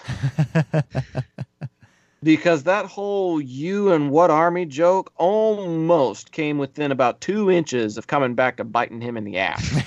Like, literally. Yeah. You and what army? And then like 2 minutes later, oh, that army. Yeah, he's so overconfident. Like, you're not getting through that. You're not getting over here. And then they realize it. The guy steps forward. He's like, "Uh-oh, your shield's gone." And he's like, "Oh crap!" And Neville runs for his life. So you guys are probably gonna get a kick out of this. You know what thought first came to mind when that guy takes that first step and realizes that he can get through? What? My first thought was this: The shield is down. Commence attack on the Death Star's main reactor. Or Good old Admiral going, Akbar. I think even more so, Phantom Menace. Retreat! Jar Jar. Jeez. This I is didn't- nuts. This is nuts. Come on now, you got a big clear shield. That's a Phantom Menace ripoff if I've ever seen one. I honestly never thought of that. Oh. You're not wrong. No, it's not. It's not wrong. And they were throwing glowing things at it. And Okay, that was actually pretty cool. You know what that honestly reminded me of? It okay, I'm gonna sound kind of country hickish right now, but it reminded me of the last time I had a Roman candle fight with some friends of mine. Yeah, I see that. I see it. It honestly, I had one come like right at my face one time, and I had to do like a Matrix type of over the back duck kind of thing in order to get away from it. And I like felt it zip over my face, and like the heat of it, the sparks like went within a couple of inches of my nose. It was intense, but so much fun. Oh my gosh, it was so much fun. And seeing those kinds of spectacle, that kind of spectacle and those lights hitting the shield the way that it did, and with the frequency that it was coming in, it just reminded me of Roman candles for some reason. And it was, I know that it was like a big moment, and it was almost like an artillery type of assault kind of thing, if you will, but it was still pretty. Yeah, it's visually very exciting. Yeah, I remember. This was several years ago now, but there was some local news footage. They caught some footage of like two gangs shooting fireworks at each other, and everybody's like, "It looks like a Harry Potter fight." There's yeah. Anyway, that's one of the cool things that I do enjoy about this this conclusion is that it does conclude on the Hogwarts grounds. Yeah. You know, you spend so much time in the previous movie away from Hogwarts that it's almost fitting that the second movie devotes so much time and attention to it. Yeah. Including elements like the Room of Requirement, including elements like the ghosts that walk the grounds, including elements, you know, are kind of all-encompassing, if you will. They even go down to the Chamber of Secrets to retrieve a basilisk fang. Yeah. You know? It's like every part of the grounds ends up getting used for the end game. And I found that very respectful, and I found that very cool that they're reminding you of all the different adventures that they've been on over the course of their childhood, and it's helping shape their adult life and the fate of Hogwarts as we know it. Yeah. Well, yeah, you're going to, you know, you've been away from this school for, you know, a full movie, and then it's so satisfying to, you know, when they come to the tunnel and all of them there, Seamus and all those guys, they're all there, and you know, it's satisfying to, you know, get back with those guys, but also you're going to all these different parts of the school that some of them, like the Chamber of Secrets, you haven't seen in a long time. Yeah. And utilizing them really well, and it's not just contrived of you know, oh hey, we just wandered into this room, hey, we haven't seen this in a while. It's like it has weight on the story of like, hey, we got to go down here, and that's the one thing that can destroy Horcruxes is a Beastix, whatever it's called. Basilisk. Basilisk. Giant Basils. snake. Basilisk. You know what it also reminds me of? It reminds me of Basil. What's his name? I forget his last name. Faulty. Basil Balti? Is that his Basil name? Faulty? The Great Mouse Detective. Oh, no. I was thinking of Faulty Towers. John Cleese. Oh, yeah. Okay. So, yeah, that's another good example. That is another good example. I was thinking of The Great Mouse Detective, though. I haven't seen that movie in so long, but it's got a pretty awesome cast. Like, as far as underrated Disney movies go, I would say The Great Mouse Detective is right up there with some of the greats because it's got who is the horror the classic horror films actor that showed up in a lot of TV shows over time. Vincent Price. Vincent Price plays the bad guy of Professor Ratigan, and Barry Ingham is Basil of Baker Street. Okay, I thought he had like a last name for some reason. His name is Basil of Baker Street. Yeah, they call him. There's an interesting Sherlock Holmes reference there because one of the Baker Street, Baker Street, and one of the actors one of the most famous actors who played Sherlock Holmes on film is Basil Rathbone. Basil Rathbone actually makes an appearance in this movie. Well, all right. Along tying with, it all together. There you along go. with Alan Young, he's in this movie, and Val Betton plays David Q. Dawson. It's basically a rodent version of Sherlock Holmes. It's a really cute adventure, and it's got like these couple of neat musical numbers included in them, including one that's like a tribute to Ratigan. And so you got Vincent Price kind of doing like a spoken word musical number. It's really clever, very well done. I do regret never having had the pleasure of meeting that man in person. He had a fantastic voice and just a great charisma about him, but he passed away the October I was born, so I never would have had the chance to actually appreciate meeting him anyways. No, you probably would have cried. Well, I mean, 25 years later, I still probably would have. He's up there with Christopher Lee and Robin Williams for me, honestly. Like I know I kind of stumbled on his name earlier, but I'm going to blame that on the happy juice. I loved him as Ratigan. He was the voice of King Herod in one of my favorite Bible stories growing up. He made some appearances on classic TV shows like Lucy and Red Skelton and stuff like that. And wow. I've watched a lot of classic TV shows in my day, and he's just one of those actors. I know we're kind of going off on a tangent, but if he had been able to show up in the Harry Potter franchise, that's how I'm going to tie it together. He was as classically trained as they come, and to have him play a role in the Harry Potter franchise would have been really, really cool. He would have made an excellent Slytherin. I'll put it that way. Yeah. Speaking of which, Slytherin House really doesn't do a lot in this movie. The Malfoys kind of run away. Well, yeah, there's so... And like all of Slytherin House just gets sent to the dungeon because one member of Slytherin House decided it might be a good idea to turn Harry Potter over to you-know-who. When honestly, that might be like a sense of self-preservation more than a sense of loyalty to you-know-who. Because if I'm given that opportunity and I have a chance to not die, I'd be considering it too. Yeah, that is one of those things that's a little bit glossed over, and it's kind of glossed over in the book too. Where it's sort of like, send him to the dungeon, get rid of him. We don't need him for now.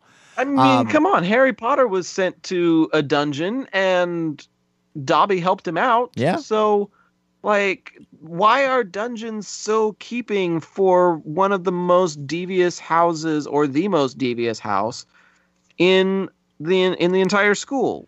Like, why are they not breaking out? Why are they not choosing sides? That was kind of, yeah, you're right. Glossed over is a good word for it. I was just like, wait, what? Yeah, and the Draco, in terms of Draco, one thing, even when I read the books, I kind of hoped for a little bit more resolution between Harry and Draco than what winds up being there in the books and the films.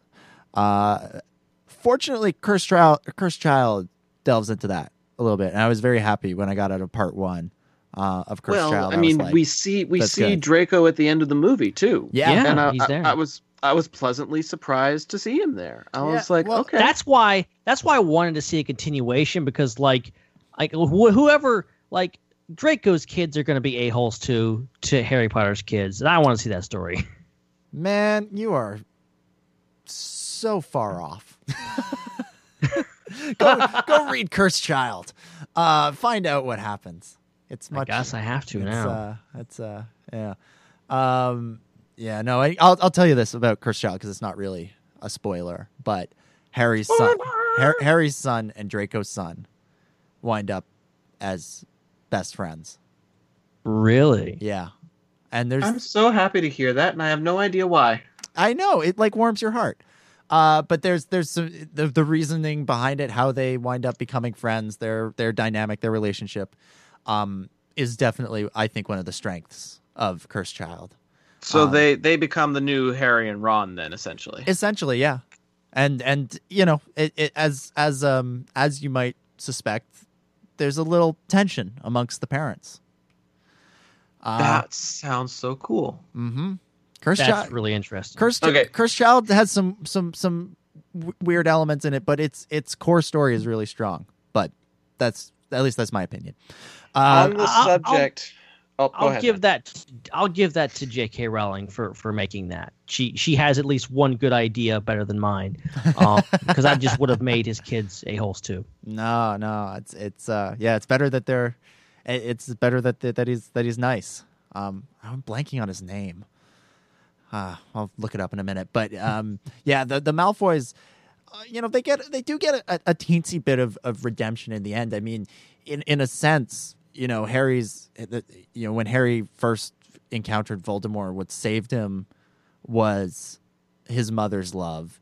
And in this movie, what saves him again in the forest, after he comes back, if Voldemort had asked any other Death Eater to go and check if he was alive, things would have gone very differently. But right. Because he asked Narcissa Malfoy, she goes and checks. And because of her love, not for Harry, but for Draco, and for her desire to protect Draco, she protects Harry because, she's basically turned. It's Harry again. His whole story was being saved by a mother's love at the beginning, and here it is at the end. He's saved by it again. Yeah, that's great. Okay, but I was a bit like, oh, okay, that they went there because wasn't much that happened with like Draco's there, and then he had that big moment in second to last movie, with his mission to kill Dumbledore and all that kind of stuff. But after that, he hasn't had a whole lot to do, which was and you're kind of waiting for him to have his big moment or at least something to do. Yeah, he doesn't really, he kind of has one last sort of go at Harry, and then Harry goes back and saves him. And it's one of my favorite sort of tropey lines in something is when somebody says, "If we die for this, I'll kill you." And so I quite like that we got that from Ron. But there is sort of that rivalry between Harry and Draco kind of it runs throughout these movies, and Draco is so driven by it but I think I think he's a little bit inconsistent in this movie in this story because he doesn't tell Bellatrix that it's actually Harry. He probably knows for sure, but he protects Harry in that moment, but then he goes after him here, only to then be saved by Harry. Draco's a little inconsistent in this one. I'd say that's maybe a weak point. But I do like that it ends. Even though I was hoping for a little bit more resolution between the two of them, I do like that it ends with Harry saving him. That he had the choice to let him burn, but he went back and helped him out. Yeah, and that's the moral of the story too. I think by that point, it's kind of at least turned into a mutual respect. I wouldn't necessarily call it a friendship, but at least they understand each other to a certain degree now. To a certain degree. And you also, I think there can be a certain amount of pity that you can throw at Draco from the standpoint. I mean, yeah, he's been an a-hole since he was a little kid, but now he's an a-hole that was Now manipulated by a bigger a-hole. Now he's a grown-up a-hole. Mm-hmm. Yeah, and there's a certain amount, and he's like, he didn't go through with killing Dumbledore. Like, he couldn't, and he, whether that's a sign of there's good in him or whatever, like, whatever, but, like, there is a certain amount of, like, there was other forces at play, and ultimately Voldemort was manipulating a lot of people to do some really horrible things. Mm-hmm. Yeah. Draco's. No, I mean, that's his play, though.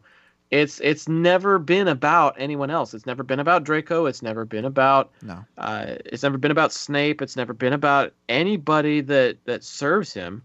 It's all been about him. Yeah. He's a complete narcissist.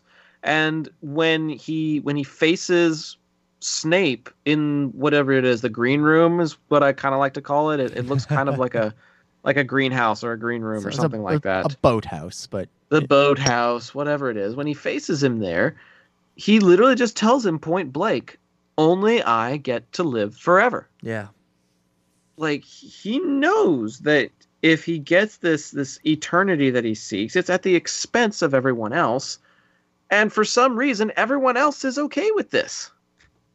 Yeah, well, I mean, I think they sort of, it's one of those things where it's like they if he's going to live forever, even if you're not, you might as well, for at least the perspective of the Death Eaters is, you might as well sign on, because you get a better shot at living if you stick with the guy who's going to live forever than if you try to oppose him. Plus, some of them just sort of agree with him about, screw the Mudbloods and the Muggles and all that. Yeah, and then also, I mean, you have to consider that, like, one of the people that seems most loyal to Voldemort, Snape, isn't at all loyal. Yeah. Like, there's always always not Dumbledore's man. Yeah. Always so, not everyone, not everything as it seems, and definitely not everyone is on board with what, Voldemort wanted to do. Mm-hmm. Yeah, it's true. It's true. I mean, like, Snape has been part of the he's been that sort of undercover operative for the Order for quite some time. So, I think most of the Death Eaters are probably, they're either opportunists or they believe in what Voldemort is pushing. But then again, there are a few amongst them, like Snape, and then there are the ones that sort of turn against Voldemort, like the Malfoys, quite honestly. Or at least Narcissa and Draco. Yeah. Jason Isaacs, maybe not so much, but those two definitely. Scorpius is Draco's kid's name, by the way. Scorpius Malfoy. Scorpius. Yeah. Wow, that's a name. Scorpius Malfoy. Name. Scorpius Malfoy, best friends with Albus Severus. Is he gonna have another kid named Sagittario? Or are we gonna? I mean, maybe that'll be Scorpius's kid's name. Vergus. Maybe. I don't know. Arrow. I'm just trying to think of like variants of the signs. I do really like Albus Severus Potter. That's a great name. It's a pretty good name. It's a long name, long name. Although it's still the best name in all of Harry Potter is Albus Percival Wulfric Brian Dumbledore.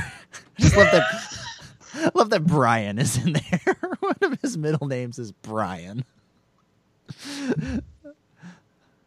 Parents definitely had fun with that one. Probably had a little too much happy juice also. Albus Percival Wulfric Brian Dumbledore. That's a heck of a name. Also, I feel it worth mentioning that per your recommendation, I went to Amazon and found myself a copy of the Tales of Beetle the Bard. Oh, nice. Very nice. So I've got that among some other things. I found a book that does comparisons between season 1 of Game of Thrones and philosophical standpoints and theories. Nice. I got one of those for Star Wars. Those are always quite interesting to read. They're so fascinating the way they take a look at the comparisons like that. Yeah. And then what else did I get? I've been buying books and movies recently. I got a Blu-ray of The Quiet Place with John Krasinski and Emily Blunt. Great movie, by the way. And I got the complete series of Star Trek Voyager. not too long right. ago. None- They only had like 12 left in stock, so I went ahead and snatched it up before they were out of stock. So, All right, none too shabby. I've been keeping up with my library, with my stock. The interesting thing is, I've still got about 30 movies in my library that I haven't seen yet. So before I buy anything new, I probably need to watch the stuff I've currently got. Yeah, probably a good idea. It is what it is. Let me see. I had a thought, and I don't know where I was going with it. Let's just go to that.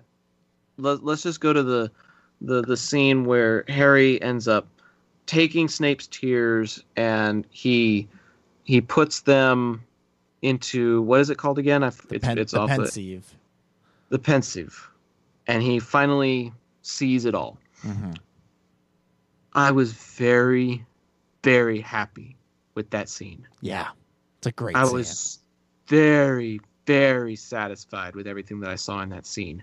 My only complaint would be that it wasn't long enough. And I'm sure that the book probably goes into greater detail. I can only imagine what kind of imagery it evokes. But that particular scene made me feel like my wait was worth it.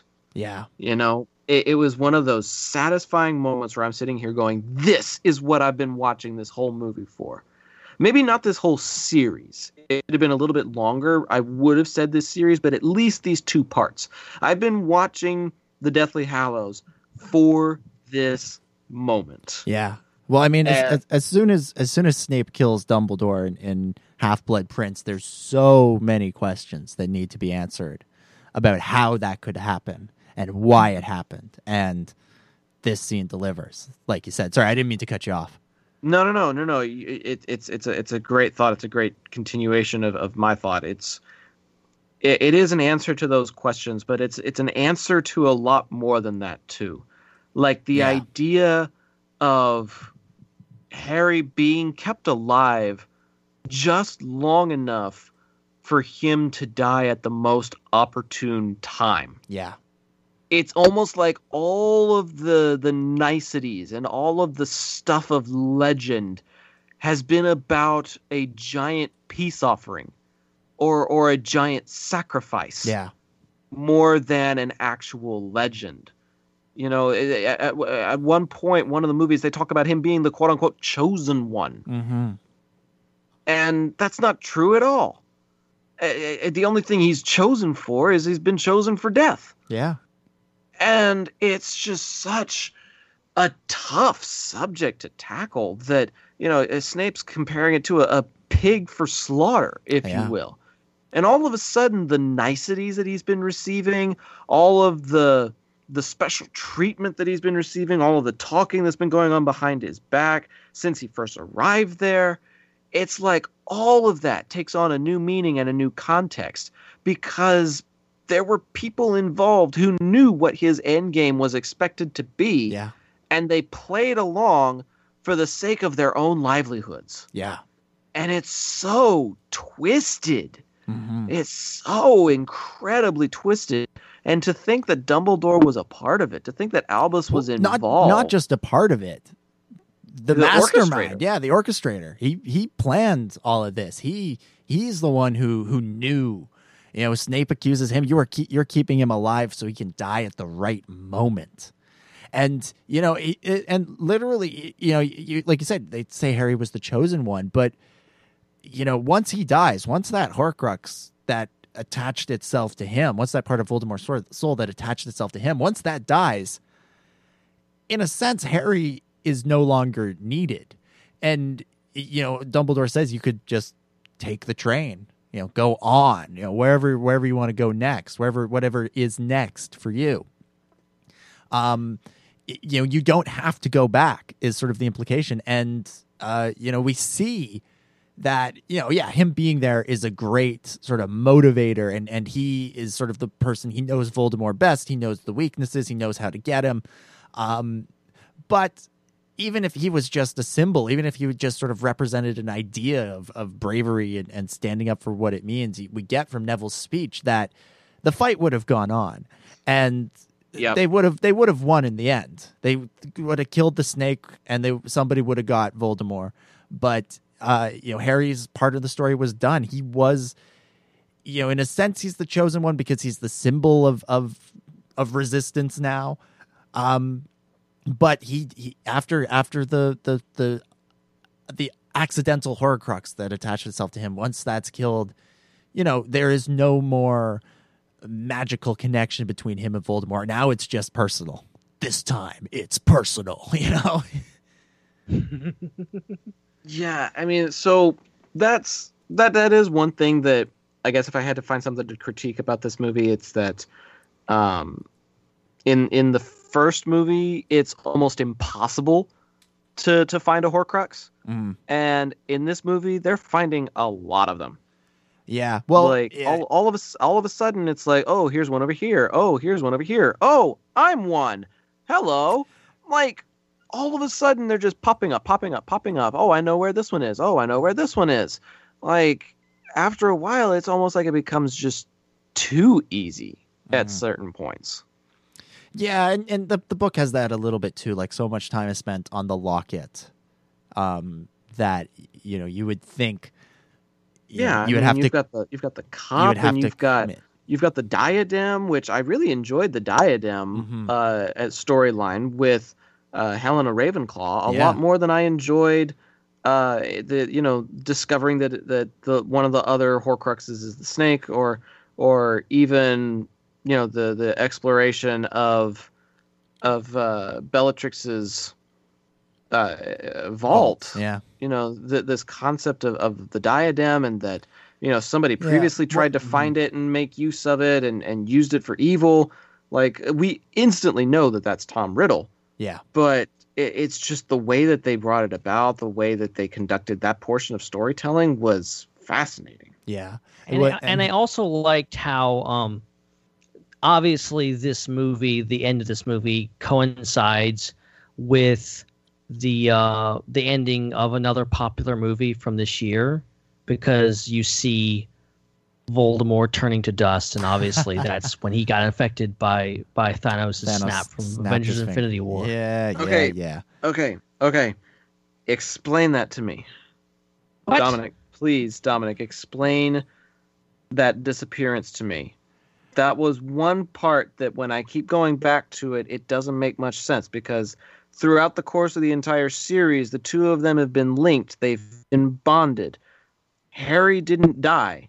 So a part of Voldemort's soul still lives in him, doesn't it? No, when he died, when Voldemort killed him in the forest, he didn't actually kill Harry. He what he did was he killed the portion he killed the Horcrux. He killed the Horcrux. Yeah, he killed the portion of his soul that had attached itself to Harry. So he committed suicide without even realizing he did it. Exactly. Because he didn't know that he had done it. Like he as Dumbledore says, I'm not sure if Dumbledore says it in the movie, but he certainly puts it this way in the book: "You're the Horcrux he never meant to make." He did say something to that extent, but it didn't sound like he had eliminated that portion. Is that what the little creature in the station is supposed to be? That's what it's supposed to be. Yeah. Okay, because I didn't necessarily take it that way. I for some reason took that as, how in Doctor Who, the 10th Doctor kind of like rapidly accelerates and he turns into like this tiny little creature that lives in a cage that the Master toys with. Unfortunately, I remember that. Yeah. So that was like the first image that came to my mind was like a rapidly accelerated Voldemort, essentially. Mm-hmm. Like the image that I got was, because Harry is now dead and he is existing outside of space and time, that look that he gets right there is what's left of the now eternal Voldemort. He's living forever, but at what cost? That was the image that I first got when I looked at that for some reason. Yeah, in a sense, there's a bit of that going on. Like, like it's sort of a very sort of, in a way, it's sort of visualizing what the Horcrux is in the sense like that's part of his soul, but it's not. His soul is so chopped up at this point that it's it's kind of, his life is kind of, it's not that great. But he's choosing to live forever over, living a full life, and having his full soul intact. But no, it's Harry dying. It's very much the sort of the mythological trope of the hero has to sort of die and come back. So he dies so that the Horcrux can die. By the way, did you guys see that coming? Did you know? Is that something you predicted? Were you surprised? Not surprised? I didn't predict it. I didn't. I don't know why. It's funny. After the fact, it seems pretty clear that was a possibility. Of course, like, I'm just watching these movies like a few weeks apart. I'm sure people that watch them or it was read the books like years apart would be like, hey, this is something that might be a possibility. Oh yeah, I was following the fan theories big time between Order of the Phoenix, Half-Blood Prince, and Deathly Hallows, and that was a very popular theory that sprung up, was that Harry was a Horcrux. Zach, I kind of got that idea. I kind of got that impression, especially when they started talking about Horcruxes and what they can do, and the fact that he had a connection to Voldemort himself. I had a suspicion, but then when it was confirmed in the vision, I was like, "Holy crap, that is awesome!"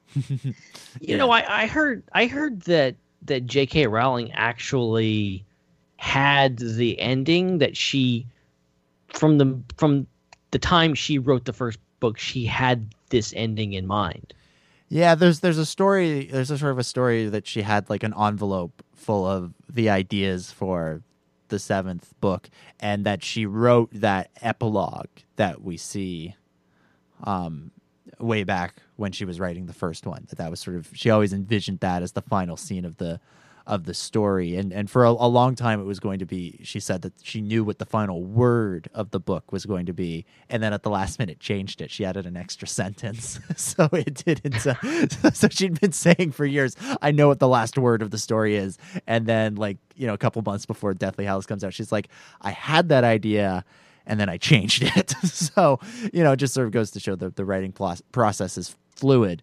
But yeah, she definitely had a lot of ideas planned out ahead of time, and knew what she was building towards across these 7 books and 8 movies. And that's I think that's the strength of the story, especially Harry's story, that you can't necessarily, I think a lot of stories can be accused of writing themselves into a corner, quite literally.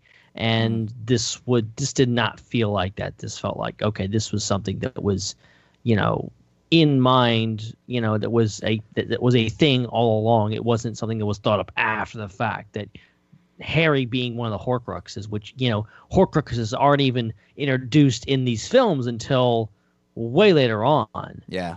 But it's a thing that is there from the beginning. Mm-hmm. Yeah, it's just you go back to Chamber of Secrets. We see the first one destroy the first one in a way, but you're right. It's imbued from the beginning, and it comes full circle in the end. I want to ask you guys about the scene between Harry and Dumbledore in King's Cross Station, because my opinion of that scene is very much colored by what I know happened in the book. And I'm curious what you guys thought of that moment, because just what'd you think of that sort of final conversation between those two? I loved it. You loved it? I think that's probably one of the best scenes, and it didn't. I will say it took me reading up on this movie a little bit to understand that, oh, by the way, Harry can go back. Like, I knew he was going to go back, but I didn't get that impression from the dialogue that, oh, he's not actually dead. And it wasn't clear to me like what was actually going on there. But I mean, it's pretty obvious the thing. But I think, getting that one final moment with Dumbledore was great. Zach, what about you? It was a cool chance for him to say goodbye, but meeting a being outside of the spiritual plane in a pure white area is not exactly an original concept. And so I enjoyed it for what it was, and I enjoyed that he got an opportunity to get some closure that he didn't have in reality. But if I was to look at, the encountering of beings that exist outside of time and space on a neutral white plane like that, I still probably would need to give the edge to Star Trek Deep Space Nine. I feel like they did it best. I like that he got to say goodbye to Dumbledore, but there were just some elements of it that either felt a little cliche or they felt confusing, like that piece of Dumbledore's spirit that turned out to be the Horcrux dying. That was not very well described, and until you told me about it a few minutes ago, I didn't even know what I was looking at. And so, if you're going to make it that crucial of a sequence, it needs to be a little bit more clearly laid out as to what the end game is in mind, I suppose. Yeah, and here's where even making Deathly Hallows into 2 movies still doesn't fully capture the spirit of the book, because so much of the book dealt with Harry questioning Dumbledore, questioning his relationship with Dumbledore, questioning everything he ever knew about Dumbledore. You get that a little bit at the beginning of part 1. You get that a little bit with Aberforth, but you don't get a ton of it in the movie. But it's something that's a much stronger subplot in the novel. And I sort of compare it to the Snape scene we were just talking about, that these were sort of 2 moments in the story of, like, at the end of the story of everything coming together and all of your questions that you've been wondering about across the previous 7 books or 6 books and 7 movies. You're getting your answers here. And I think that the movie adapted the Snape scene so wonderfully and so well, and it delivered on everything you were looking for. But this scene in the novel, the Harry Dumbledore scene, it relied a lot more on this sort of questioning of Dumbledore that went on throughout the novel, and that Harry was thinking about a lot. And so there's a lot more of Dumbledore explaining himself, explaining the decisions that he made throughout the series, and it feels a lot more fulfilling the way the Snape scene is a lot more fulfilling, because you get that answer of why was Snape acting the way he did throughout the series, and you get that in the book of why was Dumbledore acting the way he did, and it's I think it's a lot stronger in the book. And so I even remember when I first saw the movie and seeing the adaptation of it and thinking, man, that was too short. They didn't capture enough of it, because it's a full chapter. The chapter that this scene in and of itself is just one chapter, but it's a long chapter, and it's almost all dialogue. And it Dumbledore explains everything from his like it explains himself. Like, he doesn't just like sit down and go, well, now I'm going to tell you my biography, but all of the decisions he made surrounding the Hallows and the Horcruxes and Harry himself and Voldemort, it all gets tied together really nicely, and you learn so much about who Dumbledore is and who Dumbledore was, and the journey that he went on in his life, that it felt so satisfying as an ending, as a chapter in the ending, so that now Harry can go back and just save the day. Everything else makes sense now. The world makes sense, and now it's time to rid this world of evil, so to speak. And the movie doesn't quite convey that, unfortunately, although it still captures a couple of nice moments, including some of Dumbledore's more iconic lines. But yeah, so it was one of those moments where it was a little bit like, just doesn't quite, the adaptation and the novel is better here, and and I wish the movie could have captured that a little bit more. But so be it. And they are going. I mean, and the other thing to acknowledge is so much of Dumbledore's past that gets discussed, that sort of informed the decisions he made in the earlier books, that gets discussed in the in the novel chapter. It looks like we're gonna revisit at least some of that in Fantastic Beasts. So, you know. Yeah, and I think going back, I mean, either way, like if whether it's in the book or the movie or whatever, like I think it's important when in a movie that's a lot about Dumbledore, has flashbacks with Dumbledore, is, you know, and that relationship between Dumbledore and Harry is so strong that when you have a reveal like that of like, this was the plan all along, this is what Dumbledore was planning, and he's not around anymore, it's important to address that and go, let those two characters have one more moment together before they're, you know, separated, you know, permanently. Yeah. So I think that was important for that scene to, you know, that's what makes it so satisfying, is that, you know, you have Dumbledore is absent for so much, you know, absent for one movie and then coming back is really satisfying. See him once more and have one last moment with Harry. Mm-hmm. Yeah, you still get that. You still get that sort of full circle feeling of Harry and Dumbledore together again. So you still get that. I'm just saying the book is better. Mm-hmm. That's all I'm saying. Isn't that always the case, yeah, though? I was about to say, that seems to be a trend. I don't think I've ever seen an instance or a situation where somebody says they prefer the movie or the TV show over the book. I'll give you an example. I think King Robert in the first season of Game of Thrones is a far more interesting character than King Robert's in A Game of Thrones by George R.R. Martin. Okay, but that's one character, like one sequence, not like the entire story is better. Well, I'd say his entire story arc is better, but yeah, I see what you mean. I'm talking like if somebody were to watch the Chronicles of Narnia and say they liked the Voyage of the Dawn Treader movie more than the Voyage of the Dawn Treader book, that person would not live for longer than another 10 seconds. Fair enough. I'm just, oh my gosh. There was so much of a cluster about that movie. I don't even know where to begin. But I do want to talk about the end game before we run out of time. Okay.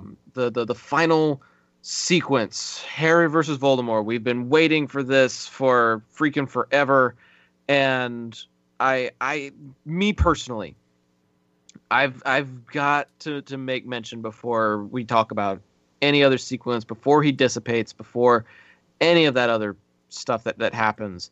I love it when they're standing up at the top of a very high place, and Harry's kind of teasing him to a certain extent. Mm-hmm.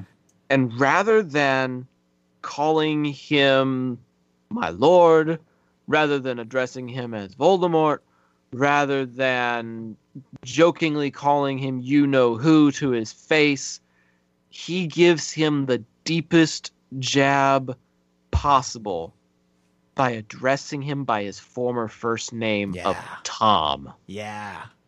Oh, that gave me chills. Because even his own followers don't like to address him by his new name. Nobody talks about Tom Riddle anymore. And to call him Tom to his face was the kind of slap no hand can give. Yep. Oh, it was brutal, and I loved every second of it. Yeah, it's great, and it's the sort of the setting of Harry and Voldemort's final showdown is a bit different in the book, but that moment where he calls him Tom is it carried over, and it would have been wrong not to include that in the adaptation, and yeah, just. It's like you said, it's the most cutting thing he could do to him, and it's something he learned from Dumbledore, who's the only other character we've ever seen called Tom Riddle. When's Albus Dumbledore? So was it meant to be an homage to Dumbledore then, or was it meant to just be a verbal jab? Both, probably a bit of both, because Dumbledore did it as a jab as well, or maybe not quite as a jab, but. Well, but didn't Dumbledore know him as Tom though? As a kid, yeah, he did, and so as a student, yeah. In that context, it's almost like if Palpatine were to address Vader as Anakin. Yeah. He knew him as Anakin. He knew him before he took on the Dark title. And so, like, in that scene in Empire Strikes Back, he's like, I have no doubt that this boy is the offspring of Anakin Skywalker. He's using that term because he knows it means something to the former Anakin Skywalker. Yeah. And I guess Harry knows that context now because he's done his research and because he's been around the right people. But calling him that from Dumbledore's perspective just makes me think, yeah, you knew him as Tom, and in your opinion, Tom isn't completely gone yet. Or maybe you're doing it to try and evoke some sort of emotional reaction from him or something like that. Mm-hmm. And I don't know if it was meant to be as much a playful barb as maybe an appeal to whatever part of Tom's conscience may still exist in there. Yeah. I mean, I think with Harry, it's definitely a jab at, like, you know, it's definitely a barb on Harry's part. It's an I'm not afraid of you kind of moment. Whereas with Dumbledore, I'm sort of thinking about the scene in Order of the Phoenix. You know, he says, you should not have come here tonight, Tom.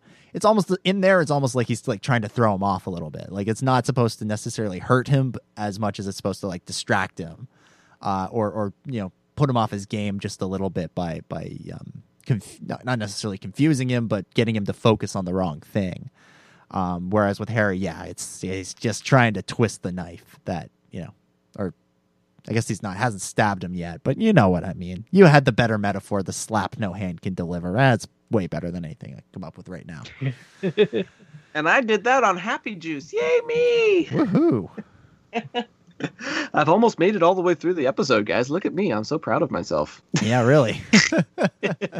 Before we get to final thoughts, we're just going to pause real quick for program identification and a quick commercial break. But we'll see you in just a few seconds as we wrap up our discussion and final thoughts of Harry Potter and the Deathly Hallows, Part 2.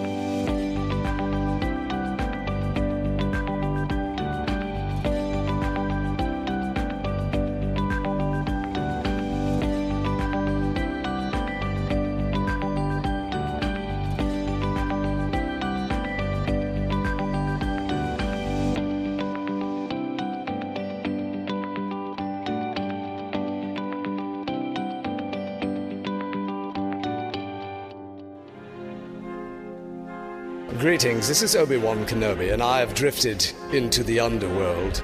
The Star Wars underworld. I have a bad feeling about this.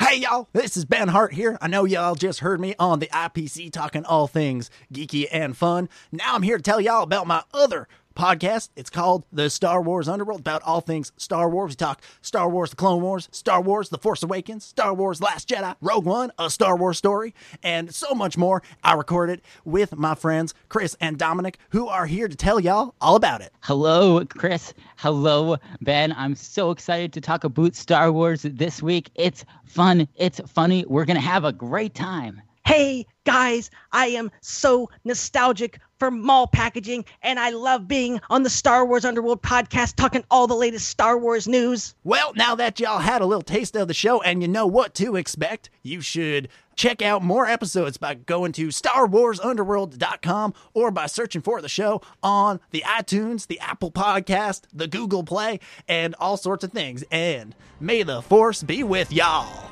It's a wrap, eh?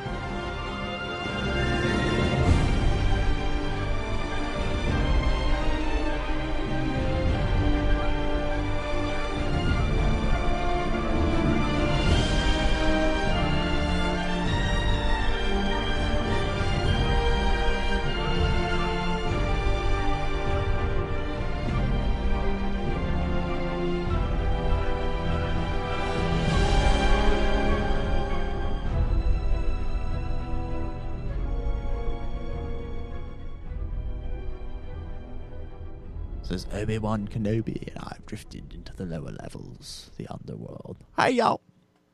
All right. Oh, jeez. Still, just when I thought I'd gotten that out of my head. I love that was one. I have to listen to it every week when I edit into the show, and it's the best. I was so much fun to record. I still have the raw recordings, and I keep meaning to cut together a blooper reel. That raw recording is amazing. You have to get that out. It's glorious. It's glorious. Just the first take when we're trying so hard not to laugh. And it's just I just kept repeating my lines because I think the only way I could have possibly done that would be if I did it independently from you guys and then somebody stitched it together. No. That's the only way. That's the only way I could have possibly made it through that. It was good. Good. Okay, we're back. It's time for final thoughts on Harry Potter and the Deathly Hallows Part 2, and maybe just on Harry Potter as a whole. Ben, this has been quite an adventure. Yep. This has been quite an adventure, touring the wizarding world and experiencing everything from a three-headed dog to a magical cup with things that are on the Olympic scale, but for wizards. And now we're seeing the end game and the final results of everything that's been building up since the first episode. And we've been following Harry Potter and his crazy zany adventures since early this year, and it's kind of coming to a close now. What are your final thoughts on this movie and on this franchise? Oh man, that's a tall order. That's a lot of thoughts, and I've had a lot of thoughts, and I've enjoyed this quite a bit. I enjoyed this movie very much so. I think it was a great conclusion to an overall arcing story, and just these movies in general I've enjoyed. And this is, as you guys know, my first time ever doing Harry Potter. I did the ride, I did all that, I did the Harry Potter land, but no Harry Potter you until drank right butterbeer. now. Yeah, I did the whole works, and I got drunk on butterbeer. Yay! I'm drunk, but yeah. So I mean, it's just I now understand people. I understand why what all the hubbub was about Harry Potter, and I'm looking forward to revisiting these. I'm also looking forward to Fantastic Beasts, which is the second one's coming out in just a few days, and I'm looking forward to watching the first one and the second one of those, and continuing that. So yeah, it's been a great fun. It's a great journey. It's always, as I've said many times before, it's a blast, watching these movies and also getting to discuss them on this show. It's been an absolute pleasure. I've enjoyed this one, and I'm looking forward to talking more Harry Potter in the future. I'm looking forward to revisiting these with, the hindsight, because it's always weird watching them the first time anyway. So I'm going to give this one probably 8.5 out of 10, I think, is the thing that I will give to this movie in general. As far as rating them overall, I'm not going to do that. I've rated them all. But, No. And the last thing I want to say for tonight, because unfortunately I do have to run, guys. I hate to say that. It's been a pleasure tonight, and but yeah, this whole journey, and I want to continue it, but it's sad that it's come to an end. Been fun. Thanks, Dominic, for sticking with us, and we hopefully you'll stick with us a bit further, and should be a lot of fun. Thanks, Ben. Oh man. So he gives this one an 8.5. That's Mr. Benjamin Hart. For those of you who don't know where to find him on the internet, go find him at Ben Hart with no E. You know where to find me. Spell that out phonetically. You should know where to find him. Apparently, you people know where to find him more than you know where to find me. I was at 430 followers last week. I'm down to 428. What's wrong with you people? Come on. Lucy. I don't know what I do no, wrong. I'm sorry. I'm laughing. I'm laughing in pity at you. I'm sorry. Oh, thanks. That's supposed to make me feel better? Look, I'll retweet you more if that'll make you feel better. Whenever you do that, that's actually some of the highest engagement rate I get all week. It's like, Ben Hart retweeted your post. Oh, look, another 300 people looked at your tweet. Well, no crap. That's because he's got like 700 more followers than I do. I'm not. And it's funny because there's weeks that go by I don't even tweet anything. It's like, I don't even know. I feel like your Twitter is linked to your Facebook though, because I see a lot of similar posts on both platforms. I think he just double posts. No, I meticulously double post everything. I used to be connected, but not anymore. I post something here, post something there, and that makes it look a little bit better. But yeah, don't know why. I put way too much time. Posting then is what you're doing to me. Yeah, exactly. Okay, so thanks a lot, guys. It's been a good one. Fun fact: Ben gave Deathly Hallows Part 1 a 9.5. Ooh. So apparently you actually liked Part 1 more than Part 2. I think I did. I don't know though. I don't know. It's hard. I gotta let you stew on that for a little while you leave us. Yep. I'm gone for real this time. I promise. Maybe. He says that, and then we just can't get rid of him. But Dom, I'm gonna slide it over to you now. What do you make of how they wrapped up this series, this franchise, as far as the cinema is concerned? Yeah. What did you make of it? I think Deathly Hallows Part 2 is a really good adaptation. It's in a sense it's one of the best because it had the most time to deal with the material that it had. You know, unlike Half-Blood Prince or Order of the Phoenix or Goblet of Fire, where they tried to stick a 600-page novel into a 2.5 hour movie. They really took their time with this one, and I really appreciated that. I think they do a really, really good job. They give us some great moments, as we talked about Harry and Snape, their confrontation, the Snape backstory, flashback scenes are excellent. The Harry, Ron, and Hermione stuff that we get is lovely. The Harry and Ginny stuff is good. The Harry and Luna stuff is excellent.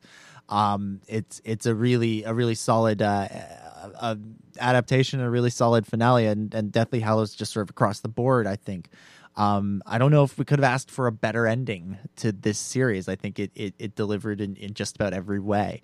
So I'll give the movie itself a 9 out of 10. And I'll also say I mentioned a couple times whenever I brought up the book, the most egregious bit of it's in the book but not and only half explained in the movie. It's in this one and a bit in the last one, but the mirror that Aberforth has, how Harry comes to own that shard of glass, is just totally skipped. Just totally skipped in the movie, and he just kind of has it all of a sudden at the beginning of Deathly Hallows Part 1. But that one always bothered me the most, as like just kind of like, oh, we forgot to include it in the other ones. Meh, screw it. Just pretend like it's always been there. But that one always really bothered me. It's kind of like, come on, guys, you either introduce it earlier or come up with a reason to introduce it now. Don't pretend it's been there the whole time. But that's just me. But yeah, so I'll give this one as just a solid 9 out of 10. I think I'm going to follow suit with you, actually. There were a lot of things that I enjoyed about this movie, and a lot fewer things that I would critique. I'll put it that way. Compared to last week when I was critiquing things probably left and right, it felt like I was more along for the ride with this movie. I was just very laid back. I was very engaged. I was just enjoying it for what it was rather than wishing it was something else. And I think that's what the conclusion of a series is supposed to be. I think it's supposed to be something that you just soak it all in and you appreciate it for what it is. And you recognize that this is how the story wraps up. And so if this is how it wraps up, you need to embrace and appreciate every moment. And I feel like I did that. Everything from watching Headmaster Snape overseeing, a very militaristic Hogwarts at the beginning of the movie, all the way to the train's departure at the end of the movie. It was a very, very enjoyable ride. McGonagall's use of a spell that she's never gotten to use before for the sake of defending the school. She looked like a schoolgirl herself using that particular spell. And to see that there's that much whimsy and appreciation for magic, even at that age, is part of what makes Harry Potter's universe so accessible. Is anybody of any age has the opportunity to enjoy it if they're willing to immerse themselves in it. And I definitely got a taste of immersion from watching this series over the course of this year. And I'm glad that we've committed to watching the Fantastic Beasts movies. I'm glad that I get an opportunity to see something from the Harry Potter universe in theaters this year. You know, previously it really wasn't something that was on my radar, but now that I have an idea of what to expect, and now that I have an idea of some of the characters and the way that magic works, it's something that I actually have an opportunity to look forward to. And you mentioned Harry and Luna, and I mentioned it in the chat, and I feel like it's worth mentioning now as well. Cinematically, I'm not somebody that's read the books, so I can't speak for their relationship in the books. But cinematically, I am a much bigger proponent of Harry and Luna than I am of Harry and Ginny. I just am, and I'm not going to apologize for that. I feel like Ginny sometimes forces her way into the scene on several occasions and shouldn't have been more than a supporting cast member. And the way Luna carries herself, particularly in this movie, Harry is scrambling for answers to try and find the Ravenclaw diadem. And Luna is one of the few people in this whole world, in this whole universe, who's able to stamp her feet on a stairwell and tell him to stop, and he actually listens. In the midst of his brazenness and brash nature, and the way that he acts before he thinks 9 times out of 10, that 1 time out of 10 that he actually does stop and think things through is most of the time at the provocation of Luna Lovegood. And that is an intangible quality that I just don't feel like Ginny has. And to be able to access that part of Harry's persona and to help it make him a better person than he was before, I feel like Luna was a better match cinematically. I shipped them a heck of a lot more than I shipped him and Ginny. It's not a diss to either actress or a promotion of either actress. It's just story-wise, Harry's character seems to make more sense with another outcast rather than ending up with one of the Weasleys. That's just the way the ball bounced my first time around watching it. Maybe the second time will be different. I don't know. But I do feel like the more you watch this series, the deeper an appreciation you gain for it. So I'm looking forward to round 2 when I do go back through these again and start observing and learning things that I didn't even see the first time through. Yeah, it's always fun to revisit these things once you've seen it, you know the story, and now you can just immerse yourself in the world and enjoy the little things, the little details. It's always a joy to revisit these, and I tend to revisit the Harry Potter movies, once a year, usually sort of in a big chunk, not spread out like this. But it's been a lot of fun, and I want to thank you and Ben, Zach, for letting me come on this journey with you guys. I kind of invited myself on back when you guys were sort of talking about doing this as an idea, and it's been a lot of fun witnessing the stories through you guys' eyes. And seeing what sticks out to you on your first viewing and how that differed from me back in the day, and it's been just such a joy to revisit these movies and to talk about them every couple of months with you guys. And much in the way I felt sad when the book series ended, and then when the movie series ended, I'm feeling a little bit wistful and a little bit nostalgic about going back to episode 100 and whatever of this show when we first talked about Philosopher's Stone. But it's been a real joy. It's been a ride, and thank you guys for letting me be part of it.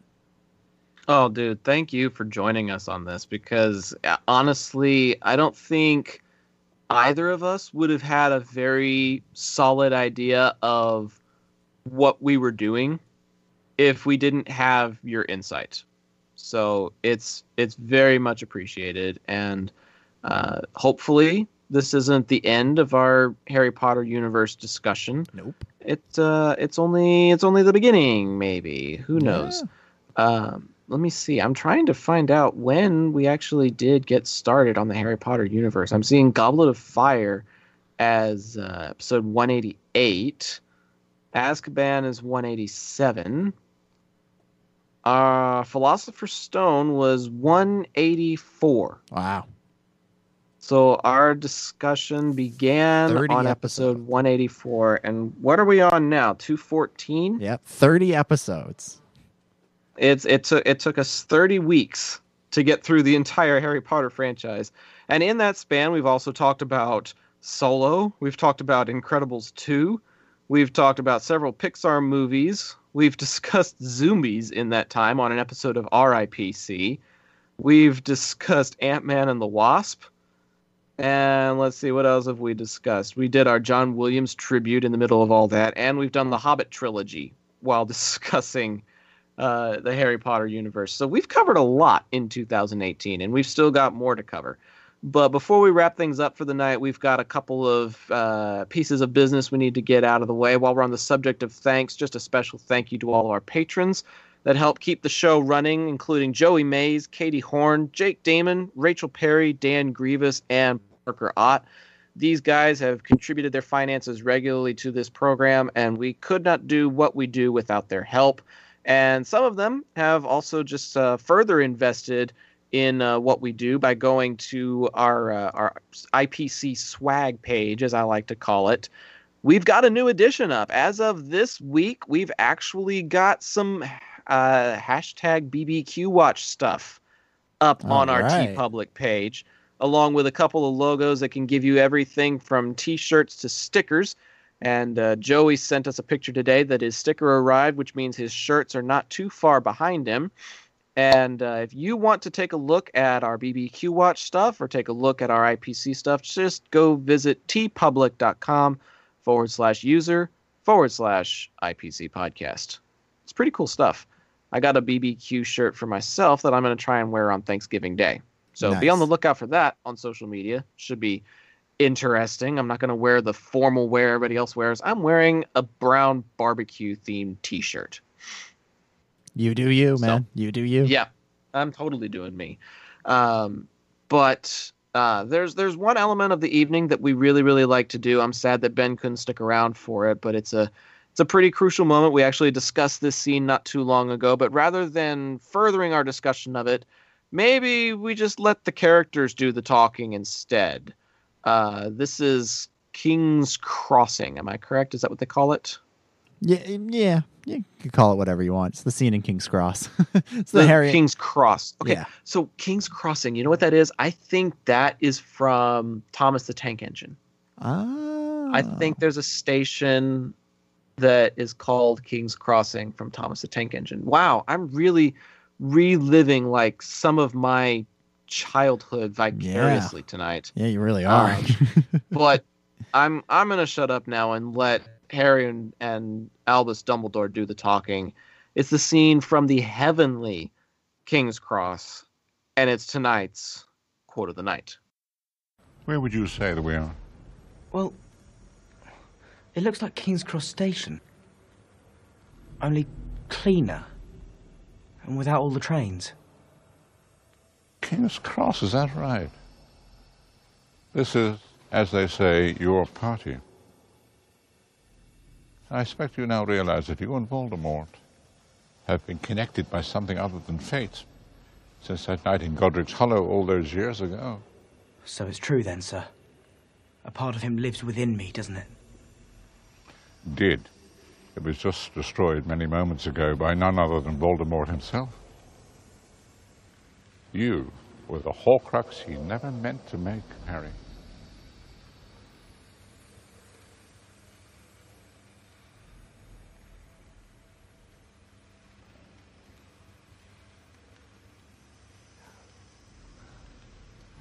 I have to go back, haven't I?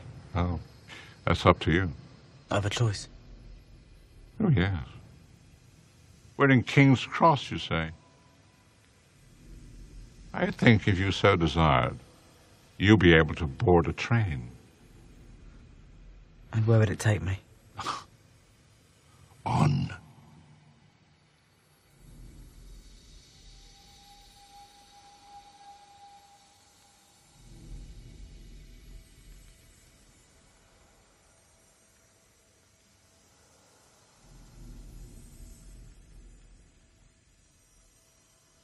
Voldemort has the Elder Wand. True. And the snake's still alive. Yes. And I've nothing to kill it with. Help will always be given at Hogwarts, Harry, to those who ask for it. I've always prized myself on my ability to turn a phrase. Words are, in my not-so-humble opinion, our most inexhaustible source of magic, capable of both inflicting injury and remedying it. But I would, in this case, amend my original statement to this. Help will always be given at Hogwarts to those who deserve it.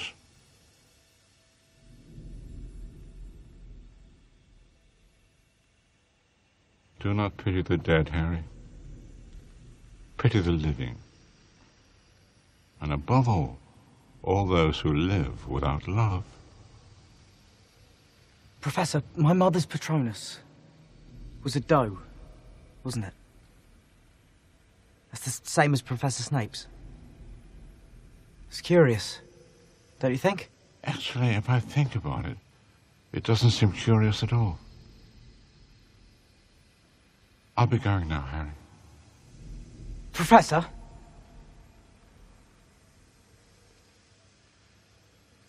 Is this all real?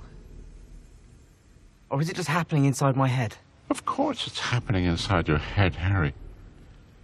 Why should that mean that it's not real? So many great Dumbledore-isms in there. Everything from, revisiting that help will always be given to those who ask for it, to his line about words being our most inexhaustible source of magic. One of my favorite lines is of course it's happening inside your head, but why on earth should that mean it's not real? But of course, the perhaps most iconic Dumbledore line, don't pity the dead, pity the living, and above all, pity those who live without love. Dumbledore, man, he's so wise. He's just so wise. Oh, man. I don't know if I have the words. Yeah. It's such an appropriate sense of full circle. Back 30 episodes ago, we had a quote of the night between Harry and Dumbledore at Hogwarts. Yeah. And now we get to close out our discussion with another Harry and Dumbledore dialogue. It's just fitting. It's just absolutely fitting. I don't think I'd want to have it any other way. Would not want it any other way. Same here. Oh, man. So we do have one more segment to talk about tonight, and this one's going to be interesting because it's rather spur of the moment. I came up with it actually driving home from work tonight on my way to the podcast. That's how spontaneous and spur of the moment this particular topic is. Isn't that how all of these are now? Like, I feel for the like most part. It's just for the most part, when you whatever get Zach was thinking about. When you get over 200 episodes, sometimes you run out of ideas and you just come up with one. Damn it! So it's going to be like that again for the next couple of minutes. Ladies and gentlemen, get out your hashtags. If you're listening live, then put it in the chat. If you're listening on social media, which I would say about 95% of you are, then put it on social media. We do a fairly regular check, couple of times a quarter, I guess, just to see how you're doing, and we'll talk about it on the show. So use it, and use it right now, because it is time to look on Facebook, Twitter, Instagram, Pinterest, and everything else in between for that iconic IPC segment that now comes with TeePublic merchandise. Hashtag BBQ Watch. Barbecue. Barbecue. Barbecue. Barbecue. Barbecue. Barbecue. Barbecue it. Barbecue it. Barbecue it. Barbecue. Barbecue sauce. Barbecue sauce. Barbecue. Barbecue. Barbecue. Barbecue. Barbecue. Watch.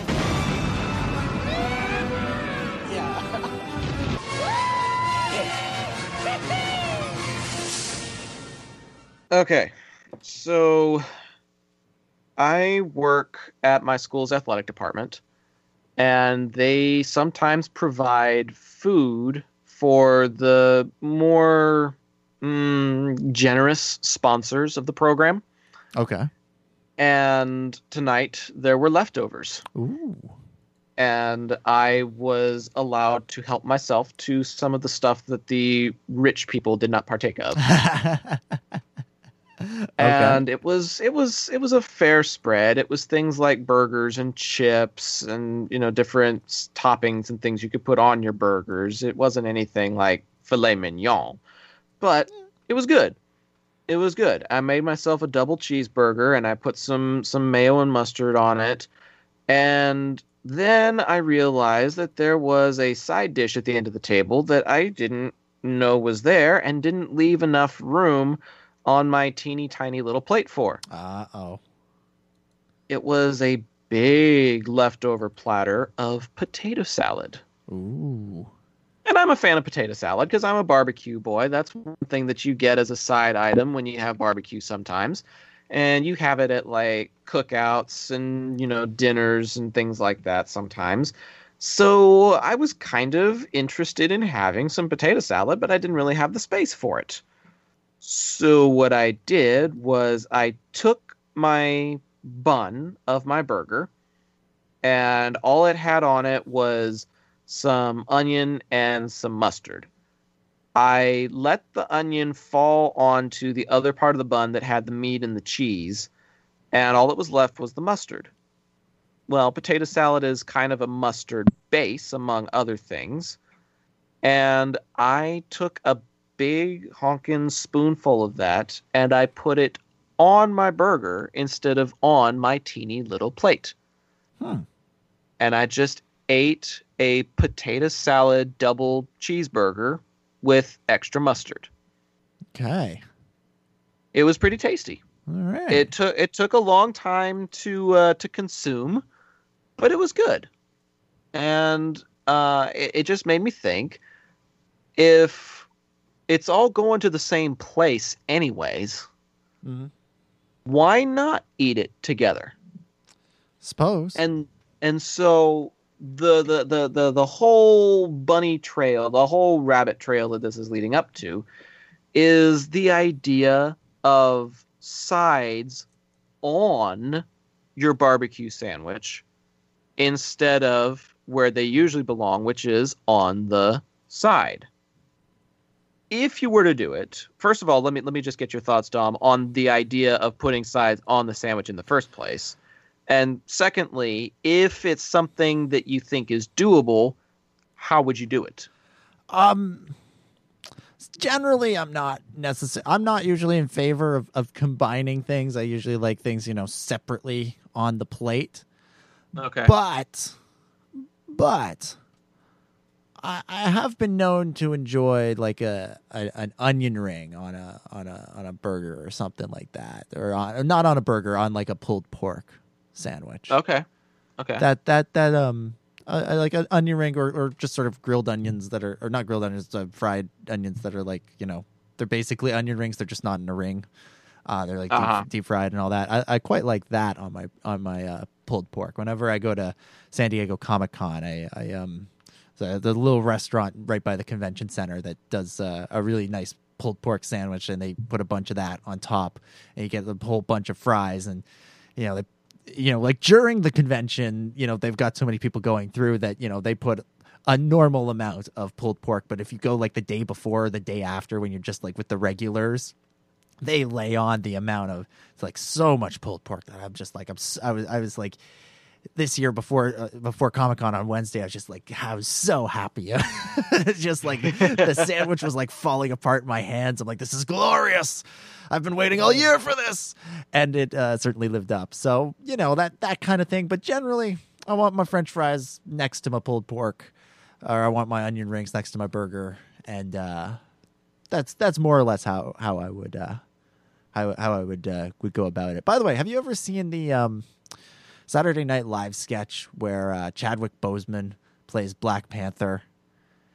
And he reprises his role as T'Challa, and he goes on Black Jeopardy. And he has this whole riff about potato salad. And when you were talking about potato salad, I thought that's where you were going with it. But it's really funny, if for no other reason than just to see Chadwick Boseman playing Black Panther in a situation outside of, the Marvel movies. But he has this whole riff about potato salad that's about potato salad. It's quite good. That's probably one worth discussing when we're talking about the MCU or something. That's one to log away in the back pocket. Although I must admit, my favorite Jeopardy parody is Jeopardy. I've never seen that one. Oh man. Oh man. You can, with your mixer, you can play just about any YouTube video, right? Yep. Okay, I'm pretty sure if you go to YouTube and you just type in Jeopardy, it'll show up. And it's hilarious. Jeffpardy. Okay. It's from 3 years ago and has 3.7 million views, a minute 25. Right. I've got the video. All right, here we go. This is Jeopardy! Introducing today's contestants. A director of semantic technology from Charlottesville, Virginia, Jeff. An IT manager from Sharon, Massachusetts, Jeff. And our returning champion, a bakery owner from Knoxville, Tennessee, Jeff, whose one-day cash winnings total $8,100. Thank you, ladies and gentlemen, and welcome to our show. Good champion in Jeff. And Jeff. Happy to welcome you to our program as well. Here are the categories. First off, Jeff, and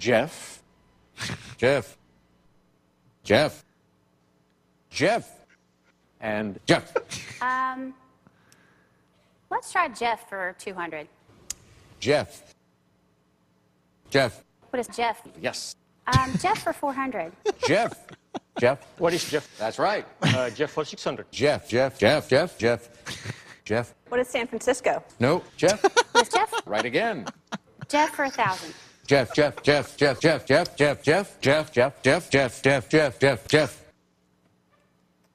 And that would be Jeff. Oh, that's pretty good. That's pretty good. I quite like that. That's good. I love it where somebody asks, "What is San Francisco?" Yeah. No. That's the best part. That's the best. What is San Francisco? No. What is Jeff? Yes. You've got to get with the program. This is Jeopardy. Oh, man. You can tell I'm a little out of it. Yeah, it's good. It's all good. Before I get too out of it, a reminder to go follow us on Facebook, Twitter, and Instagram at IPC Podcast. I told you can go find Ben at Ben Hart with no E. You can find me on Twitter and Instagram at Zach_DFW. You can also find us on iTunes, Google Play, and our host site, ipcpodcast.podbean.com. You can also find certain episodes of IPC on Dominic's website. He's the head writer over there, so I'm going to call it his website. It's mine, yeah. StarWarsUnderworld.com. And Dom, what else can people find if they were to go over to that little website of yours? Well, this week, not much. But usually... kind of a slow week. Huh? Usually there's a lot of Star Wars news. And there was a pretty big announcement, the whole Cassian show. And all that. So you find tons of Star Wars news, a bunch of Star Wars podcasts, including the weekly Star Wars Underworld podcast, where we break down the past week's news. So obviously we spent a lot of time talking about Cassian on our most recent episode, and also the Kazuda Cast, which reviews episodes of Star Wars Resistance, the animated series on the Disney Channel. So both of those shows are a lot of fun. You should check them out. And there's other shows that pop up over there as well, like KanjiCast and the Clone Wars Strikes Back. It's good stuff. So, yeah, StarWarsUnderworld.com. And if people wanted to follow you personally, how would they go about doing that? At Dominic J25. That's me. Tweet about Star Wars and hockey and Harry Potter and politics and other things. Game of Thrones when it comes back. And Game of Thrones. Oh, yeah. Game of Thrones. Yeah, definitely. Definitely. Man, I am so ready for that. I know. It's still so far away. So ready for it to come back. We actually did an episode of RIPC talking about that Entertainment Weekly article, Sean Giroux and I. So if you guys are interested, you can go find us on a new hosting site. We're trying out a new platform for RIPC, and you can go find our R-rated extension show on Anchor. It's a really interesting new platform. I've never really used it before, and it's interesting. But they do a lot of really cool distribution, among other things. And we've got some pretty cool new places that you can listen to us on. You can find us at anchor.fm/RIPCpod, but it's also posting to Apple, to Google, and to Spotify, among other places. So go have a listen to that sometime if you're looking for a more R-rated, adult-themed IPC where it's okay to get drunk and shoot the crap. I'm not going to say the other one because then Ben would have to bleep me out.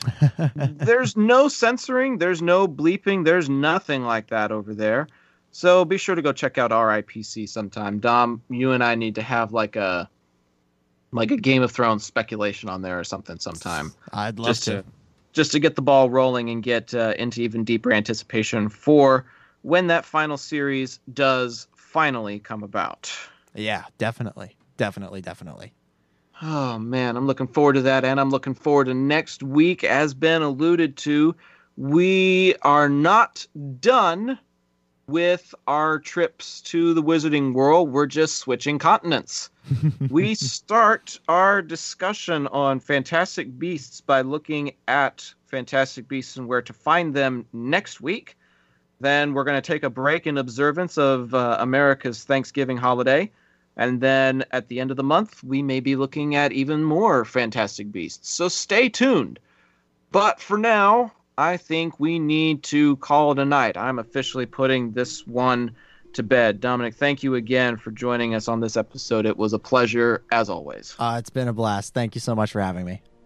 Episode 214 is officially in the books for Dominic and Ben. My name is Zach. Thank you for tuning in with us. We hope you'll tune in next week. But until then, we just want to leave you with this final thought. The swiftest path to destruction is through vengeance. And we hope that your path leads us to IPC next week. But until then, good night, everyone.